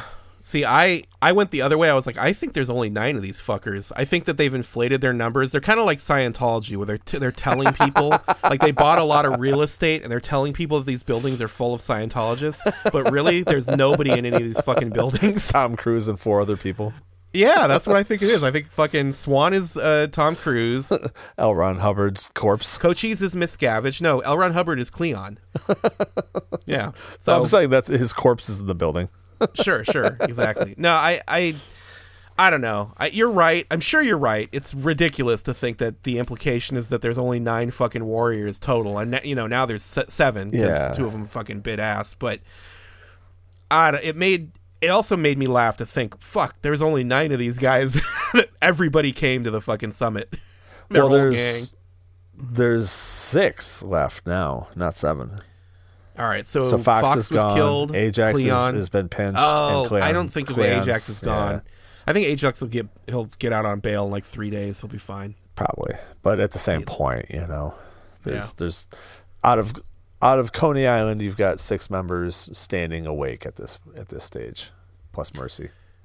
Yeah, is it 6? Yeah, it's 6. Vermin, Cowboy, Snow, Cochise, Rembrandt, Cochise, Swan, and Cowboy. Did I say Cowboy already? I'll know when I edit. Right. This is the dumbest exercise we've ever done on this show. All right, well, there's 9 going in. We lost 3, so 9 minus 3 is 6. Okay, yeah, you're right. I keep thinking if Ajax is still there. He's there in spirit, just calling everybody a fag. So the 2 gangs face off on the beach, and after some very stilted... you missed the beat I wanted you to take. Well, then you fucking take it, man. Hit me. First, prior to this, as we see the switchblade go in his back pocket, we'll hit with an A-Team montage. It's not a full A-Team montage, but they're breaking pipes off, they're pulling pieces, metal off the walls, and getting ready for this rumble. Yeah, it didn't even fucking occur to me, dude. Oh, that's fucking funny. It's not a full A-Team montage. No, but we're going to get the full... But there's one nonetheless. We're going to get the full theme song there, though. Oh, boy. Yeah, that's funny. Good call. Please step in whenever you feel the need to do that. So after the A-Team montage, 2 gangs face off on the beach, and after some very stilted dialogue where Luther confesses killing Cyrus... Why'd you waste Cyrus? No reason. I just like doing things like that. We come to another unintentionally funny moment in the film when Swan, in full slow-mo, I put it here, it's in full slow-mo, disarms Luther with a knife throw to the wrist. So I wouldn't have put it there if it didn't happen, my man. Right. Okay. So I think the slow-mo is the action, but I think literally you don't see the knife flying. You just see him holding his wrist right, afterwards. Because they couldn't afford to have the stunt happen that way. So it was like he did a slow-mo throw, and then they cut to the knife already in his wrist because he's just holding it to his wrist. So I wonder now, is that one of the tiny little differences between the 2 yeah, cuts? like there's a slow-mo in the director's cut, but not in the... Maybe? Yeah, Maybe not. I only have the director's cut, so I can't tell you for sure. It felt like the subway bathrooms fight was longer in the director's cut, in my mind. And again, I've seen the theatrical cut probably... Thrice? I don't know. A dozen times, probably 3 times in the last year. But I told you, my son digs the film. He can dig it. I haven't watched any movie 4 times in the last year. Oh my god. Well, we kept stutter stopping on this episode as well. I guess. So I kept wanting to go in fresh. That's because hilarious. I'm not the one taking notes. Right. So your freshness comes from your note taking, whereas mine is coming off the cuff. Yeah, this is why I do the notes, so I don't have to watch fucking The Warriors 4 times. Oh my god. But yeah, I mean, again, you look at reciting how Arnold gets off the plane in Commando. That all came from short-term memory. Right. No, I know, and that's why it's fun for me to occasionally ask you to describe something because I know that you don't have notes. Real quick, I'm gonna look at this fucking scene and make sure that I'm not full of shit. I mean, you're probably right on this one, but it'll take me a very brief amount of time. Hang on. No, yeah, when he steps to the side in a slow-mo. Yeah, there's definitely 2 good moments of slow-mo on that. Yep. It's slow-mo. It's like intercut with regular speed slow-mo, regular speed slow-mo. Well, thank you, notes, because I would really be sad to not call that out. Second guess yourself there. Yeah, he throws the fucking knife and disarms Luther with it. And Swan yanks the knife out of Luther's wrist afterwards and then wipes the blade clean on Luther's hair. And it's supposed to be a cool, badass moment. And to me, it's just hilarious. It's so awkward and choppy, and I feel like they didn't rehearse it, and I feel like they did it in one take. It 100% feels like one take. Earlier viewings, I almost felt like he was cutting a lock of his hair off, And then I struggled with it, thinking like, oh, is he cutting the tip of his ear off? Like, is this like a way of completely emasculating him? And then in reality, it's literally just you know what he's blood off doing? on He's his doing hair. the fucking executive who cleans their sunglasses on their assistant's shirt. There you go. Like, right? yeah. Like, that's what it is. Like, this is how little I think of you. But You're the shit on my heel of my shoe. if you showed me this scene alone with no context, I would think it was out of a spoof. I would think this was out of like Naked Gun or something. It's there's no chance that I would believe that this was supposed to be a serious scene if you just showed it to me out of context. It's so ridiculous. If Reggie Jackson was holding the gun and walking like a robot, it would make more sense to you. Yes, it would. I don't know. This is one of those where I think I watched it 3 or 4 times with my wife because I just was like, no way did that just happen that way. Yeah, it's not quality filmmaking at that point. Before a full-on fight can break out between the Warriors and the rest of the Rogues, the Rifts show up to collect Luther. And, in keeping with this scene, Luther's reaction is so ridiculous here. No. It wasn't us. It was them. The Warriors. He's like a little kid, like, it was the Warriors. Yeah, he's doing like almost begging for his life type of thing by It protesting was it's the Warriors. not them. You know what made me think of? You know in the fucking Shrek movies when Puss in Boots goes from like normal to like innocent kitty? The eyes, yeah. Yeah, it's like Luther's trying to do that fucking Puss in Boots face and like, no, it was the Warriors. I swear. And I'm just like, how did the fucking director yell cut and print after that? Maybe that was the best out of many takes. I don't know, but it's fucking rough. Obviously the point was to show him as a spineless little worm crawling on the ground. But again, it's not like a believable moment other than to show that, David Patrick Kelly's playing Luther as just like a fucking nut job. Just unhinged. I mean, he's definitely unhinged. So he got that, but I don't know. I've said enough. I'll say no more. The Rifts allow the Warriors to leave, and as they converge on Luther and the Rogues. But we know that Luther survives this because he goes on to join the army and meet Henriquez, and later he'll meet Matrix. So yes, as a cook in the army. Mm-hmm. And that was the Warriors, my friend. Which, by the way I would describe this movie is it's a musical without songs. That's how I would describe this movie. So the acting has that musical acting quality to it. Yeah, where it's. I think the actors are playing to the back of the theater. Got it. It's not the lyrical feel. It's more of the overacting. It's the overacting. It's like kind of ridiculous. It's like kind of some weird non sequitur moments. Like there's just things about it that they're like designed to lend themselves to like, and here's the big number, but instead of a big number, Ajax calls someone a fag. So paint your wagon. Yeah, I don't know. By the way, I think this episode is going to take the record for how many times I use the homophobic slur. Yeah. So maybe we'll beat it in Revenge of the Nerds or something later, but it's possible. Right now it's the Warriors. Let's do our reviews of this. IMDb gave this a 7.6 out of 10, which is nothing to shake a stick at. Rotten Tomatoes hit us with an 88% critic score and an 88% audience score. So that's cool. This is actually the highest rated film we've done on this show so far across the board. Which is a little shocking. And it's, it's also interesting that it's like both aggregate scores are the same number at 88%. That being said, the fact that this is either way, a 7.6 or an 88%, either way, it speaks to the fact that this has probably gained the cult following throughout the years. Yeah. And to me, that makes sense. Yeah. This movie is very highly regarded. It's got a good reputation. Pretty much everybody likes it. In fact, me being kind of bitchy about it on this episode is like probably going to rub some people the wrong way, but it's like there's a soft spot for this movie for a lot of people. I remembered liking this movie more than I did. I mean, I did that with Lost Boys, and I'm sure somebody else is how this feels. a little upset by the fact that I was no longer impressed with it.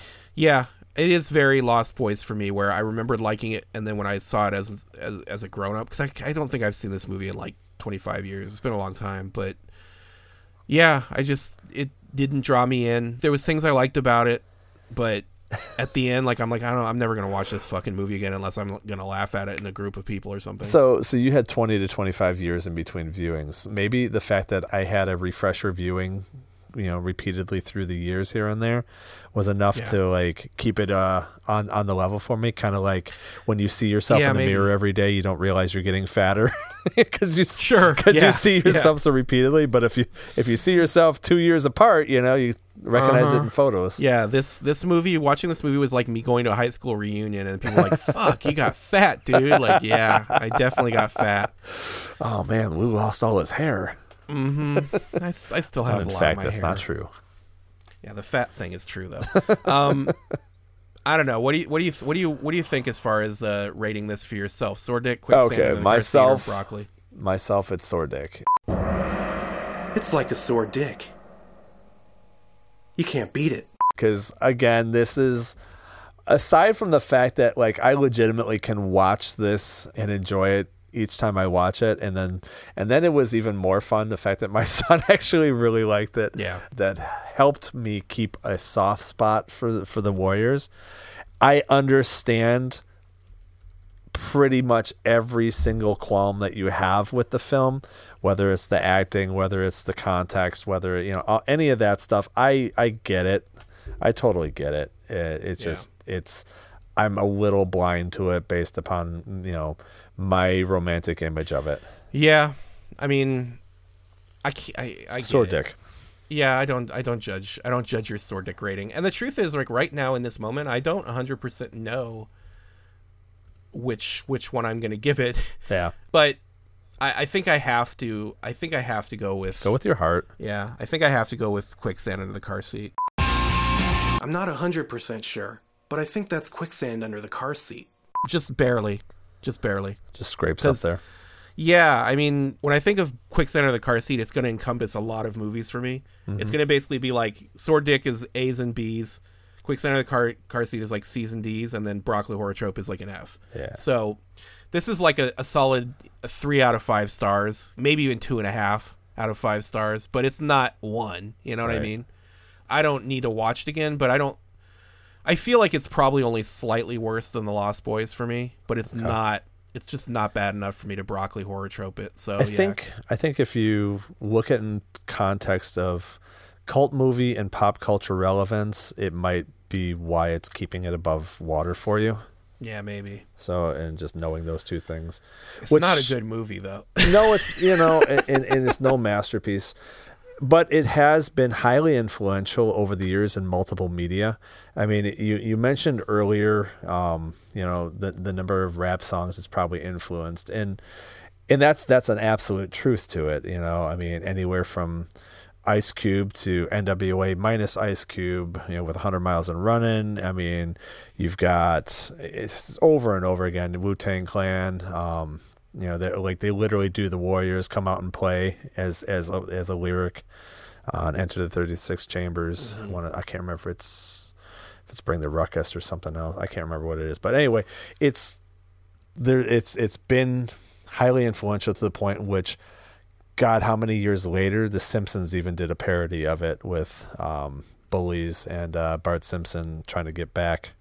They're all trying to get back home from a bully summit, and they pull out multiple scene for scene pastiches of the Warriors in the Simpsons episode. So, yeah, well, it makes sense. I'm on the edge, but I'm going with quicksand. Plus, you get those cool pop figures out of it. It's true, and I do. You know what? That might be ultimately what it is. Is that I really do like those pop figures. I do enjoy them. Where would you put the Warriors on your list now? I'm assuming that you would put it in the number 2 spot behind Pump Up the Volume. Is that correct? Yeah, I mean, Pump Up the Volume has a lot more redeeming qualities for sure, so there's no way it's overtaking that. Okay. Yeah. I mean, the fact that it's a sore dick, it has to fall in that range. So number 2. Okay, and I'm putting it in the number 4 slot between The Lost Boys and Can't Hardly Wait. Cool. Let's do just the facts. Fantastic. I'm gonna give you some facts here. I don't know how many of these we covered during the episode, but Hopefully some of these facts are factastic. Is that what he said? Factastic. So fact number 1, Deborah Van Valkenburg, which I really have a hard time with her name for some reason, fell while filming the scene where Fox is thrown off the subway platform and had to wear a cast the rest of the film. And so, yeah, we already covered that one. Speaking of Fox, actor Thomas G. Waits butted heads with the director to the point where the character was killed off and his stuntman played him falling on the tracks. We also covered that one during the episode. Man, we're going to... Yeah, I can't remember what the actual falling out was, but I think he thought his character was going to be headed in a different direction one way or the other. I think I don't remember what it was. He, number one, thought he was the star, and it turned out to be a little bit of more of an ensemble than he expected. And he also didn't expect it to be as gritty and violent as it was. And okay, when he started, I think I read that part too. when he started to see that it was like not what he thought it was, instead of like talking to the director, he just like started acting like a diva. I also think he was probably doing a lot of drinking at this time. I've read. That's possible. So he thought he was filming Peter Pan and the Lost Boys. Yes. And the Warriors with the Lost Boys. Exactly. He thought that, he's like, where's Kiefer Sutherland? I swear he was on the call list. He's since, in the years since, basically regretted his behavior on this and wished he could have handled it a different way. So he looks back on it with regret, it seems.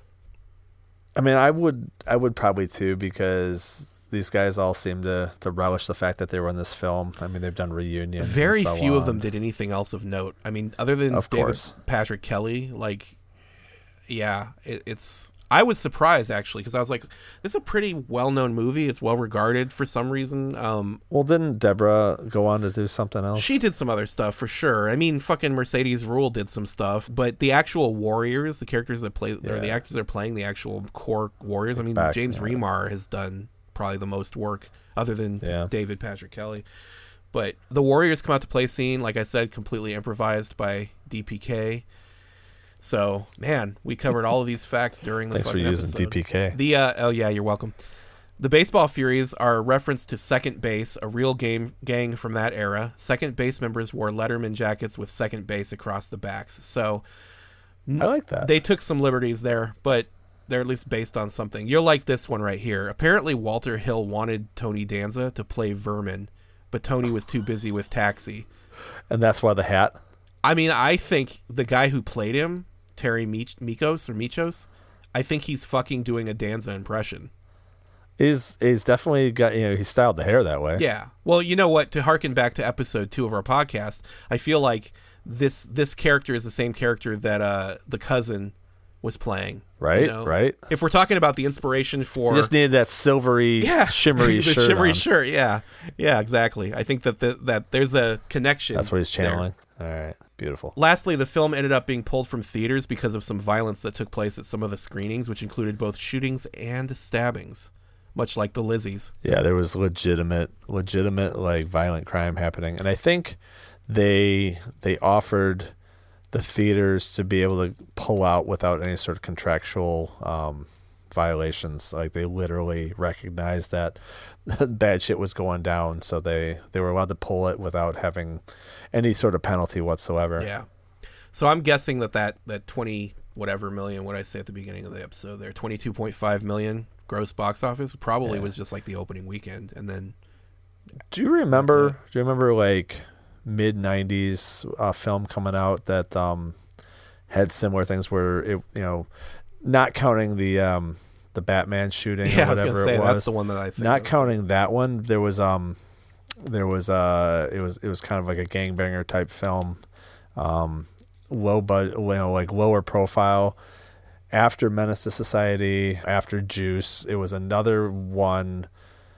I almost feel like there was like some sort of synonym for Bullet or something was the name of the title, but that we had that at Town and Country, and that was where I think I snuck Alonzo Spellman into that one in the back row. But it was we were under the the warning that several of the theaters in Chicago had shootings because of that film, and I think because of something with the portrayal of the gang members in it was causing these outbreaks of gang violence at the actual movie theater. I can't think of what movie you're talking about.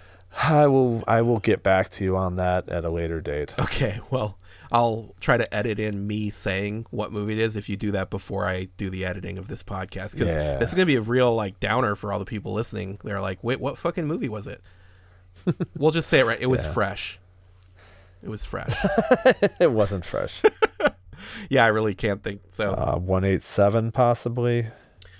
187 was playing at Town and Country for sure when we were there. Yeah, I remember. We did a midnight screening of that one in theater 2. Totally, yeah. That I snuck them into.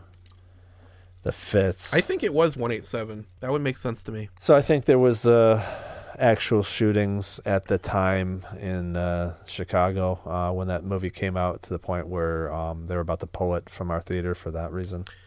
And it was enough to like make it got around to the fact that like, you know, some of the girly staff members were a little more nervous. Yeah, I do vaguely remember that. I was working there at the time, so that does sound familiar to me. As does sneaking Alonzo Spellman in.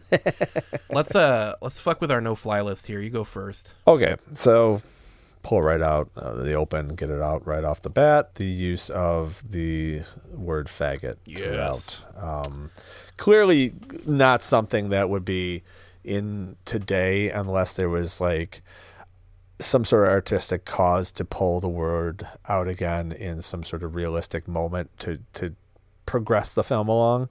The use now is in this film is completely unnecessary. So yeah, that wouldn't work. Yeah. As much as I'm personally entertained by it, I cannot imagine the level of coordination involved in orchestrating all these matching ensembles as gang members. Yeah. I mean, and then face painting, that just goes beyond. I love it. Unless the face paint comes out for special occasions only, you know, like gang summits. We got mimes. Yep. So I mean,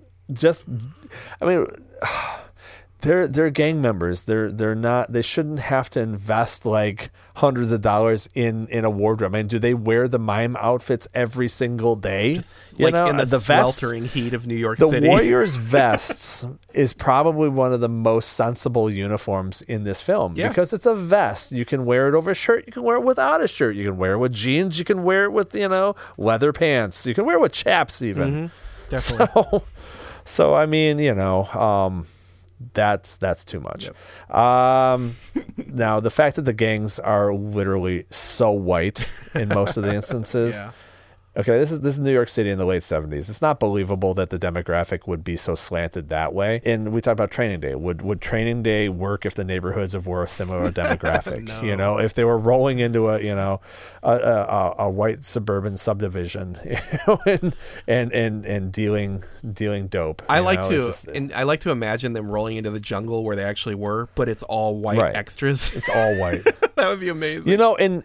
And the thing is, like, that might work when you're talking about, like, the hills of Kentucky or something like that, where there's, a lot of, militia mentalities off the grid and a lot of criminal marijuana growth and even meth and stuff like that. If that was the case, but this is New York City and it's urban and it's not like that.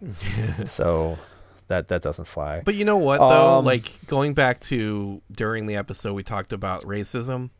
Yeah. In that world, maybe, where Lincoln never freed the slaves, there was never slaves to free. You're stuck on that, aren't you? I mean, if we're butterfly effect all these infinite universes, maybe that one is just a hair out of alignment of ours, and it skewed the demographic that way. The butterfly flapped its wings, and all the gay people were freed by Lincoln. There you go. I don't think so. No, it doesn't make sense. It makes no sense in there. No sense. The film at points was unnecessarily rapey. Yeah. The misogyny aside, the scene on the bench went darker than it needed to. Like I said, it was almost like he turned in bitter. He went Jekyll and Hyde, dude. Yeah, he grabbed her breast, and it was like, I don't know, he was like holding on for dear life, but like in an angry way. You know what it was? It was the precursor to Robert De Niro's version of Max Cady. Is that his name? From it's that fucking movie where he bites the Cape woman's Fear? face. Yeah, Cape Fear, where he bites her face. That was it. That was the 0 to inspiration. 60. Yeah, 0 to 60. Nice. All right, and then the stereotypes that were exhibited in the film. I mean, you couldn't get away with such overt stereotypes. I mean, it was crazy across the board, because at some point it looked like the Village People were gangbangers. You know, it's even to the point where you had like. They weren't necessarily featured, but they were shown, walking to the summit. Like there's a group of gang members that are all leathered up, with the leather caps and all that, and they kind of looked like they would like be leather daddies. Yeah, they looked like they'd be hanging out on Halstead Street on a Friday night. Yeah, for all of our non-Chicago listeners, that's Boys Town. It is, but Friday night was leather night. Is it? It was. They'd also fit right in at the Blue Oyster from Police Academy. Exactly. To call back to another reference I made in a different episode. So yeah, I mean that's my no fly. Those are good. I'm with it. Let's hit mine. Maybe it's because I come from the era of the Crips and the Bloods, but these gang members aren't the least bit intimidating. Between the costumes, the language, and the fucking hairstyles, I just can't with this. Kind of connected to my last no-fly. Physically, people in the 70s were just smaller across the board. Like, these dudes all look like they weighed $135 at most. Compared to dudes on Denzel's block in Training Day, it's a stark contrast. And by the way, I can't believe how many Training Days references we got in this movie. I didn't think we were going to do this. And mine was the one I just had. I had that ahead Independent of time. Independent of me. Yeah. That was in my notes ahead of time. I saw that. It made me laugh, and it's fucking funny. But yeah, these fucking gangbangers are not scary. Other than, if you're scared that they're gonna fucking tickle you to death. Well, maybe they're all $135 because they were sweating their asses off the whole time. Maybe they're looking. I feel like they were malnourished. Yeah, that too. I mean, again, like the way they were sweating and maybe some of their physiques kind of lended a 70s realism to me. So yeah. But at the same time, you're right. They're not like working out to get buff by any means. No, you know what they are? They're Harvey Keitel in Taxi Driver. Yeah, there you go. Good call. Yeah. 70s insults. Gay slurs aside, I refuse to believe that Wimp was ever a solid burn. You can tell me. You were alive in the 70s. I was, and it was a solid burn when I was in grade school and junior high. Yeah. I don't imagine grown men got away with that as like their tough guy talk though. Yep, I wouldn't think so. Gang members paying for the subways, but you know what? You explain this away to me. I'm down. This flies for me now. You've turned me around on this one. Luther getting away with pinning the blame for the shooting on the Warriors. Dude wasn't sniping from a rooftop. He was in the middle of the fucking crowd. Yeah. I get that a shot goes off and everybody runs, but there had to be people like in his peripherals, right? Mm-hmm. Like you would think it was a thick crowd. Yeah, I mean, I don't know.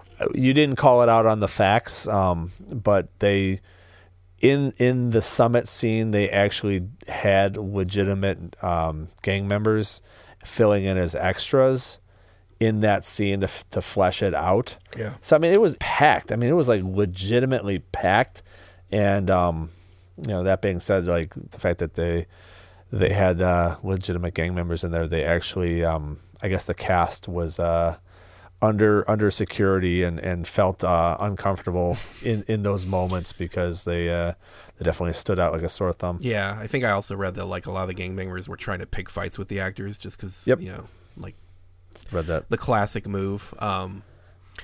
The final action piece with the knife throw and subsequent bullshit after that, it just got way into Naked Gun territory for me, and yeah, I think tonally it's wrong. It's wrong. So I get it. Yeah, that's my fucking list. Okay, so next episode. Did you look at my choice here? Yeah, I saw it. We're gonna do Big Trouble in Little China next episode. I was leaning. I was gonna give you like a serious one. We were gonna do Interstellar. Yeah, but then I decided, you know what? Let's have a little more fun before we get into the serious shit. And I will snapshot that Big Trouble in Little China is fun. Yeah. When's the last time you saw it? We'll talk about it deep in the episode. I'm just curious, like how long it's been. I would say somewhere within the last 75 days. Fuck, dude. All right. It was on the list to show my son, and when it became pseudo acceptable, like he started playing Mortal Kombat 11 on my laptop, and I was like, okay, let me show you something else here, and he saw Kurt Russell in I forget what it's called now. It was a Santa Claus movie on Netflix, and Goldie Hawn plays Mrs. Claus to his Mr. Santa Claus. That fits.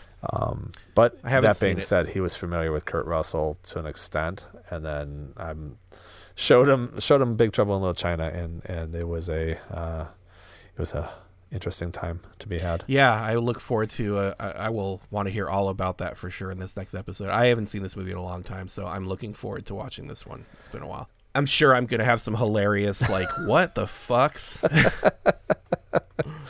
I mean, because there's special effects galore in there that John Carpenter was able to realize and not fully realize. So, Yeah. And there's just some wacky stuff.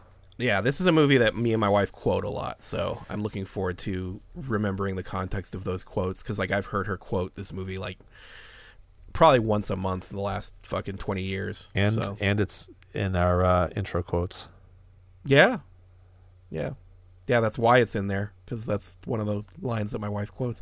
We're gonna get into this fucking next episode. I can't wait. All right, man. Well, I appreciate this, and I'll see you next time. Got it. Dan out. I'll kick everyone's ass in this room!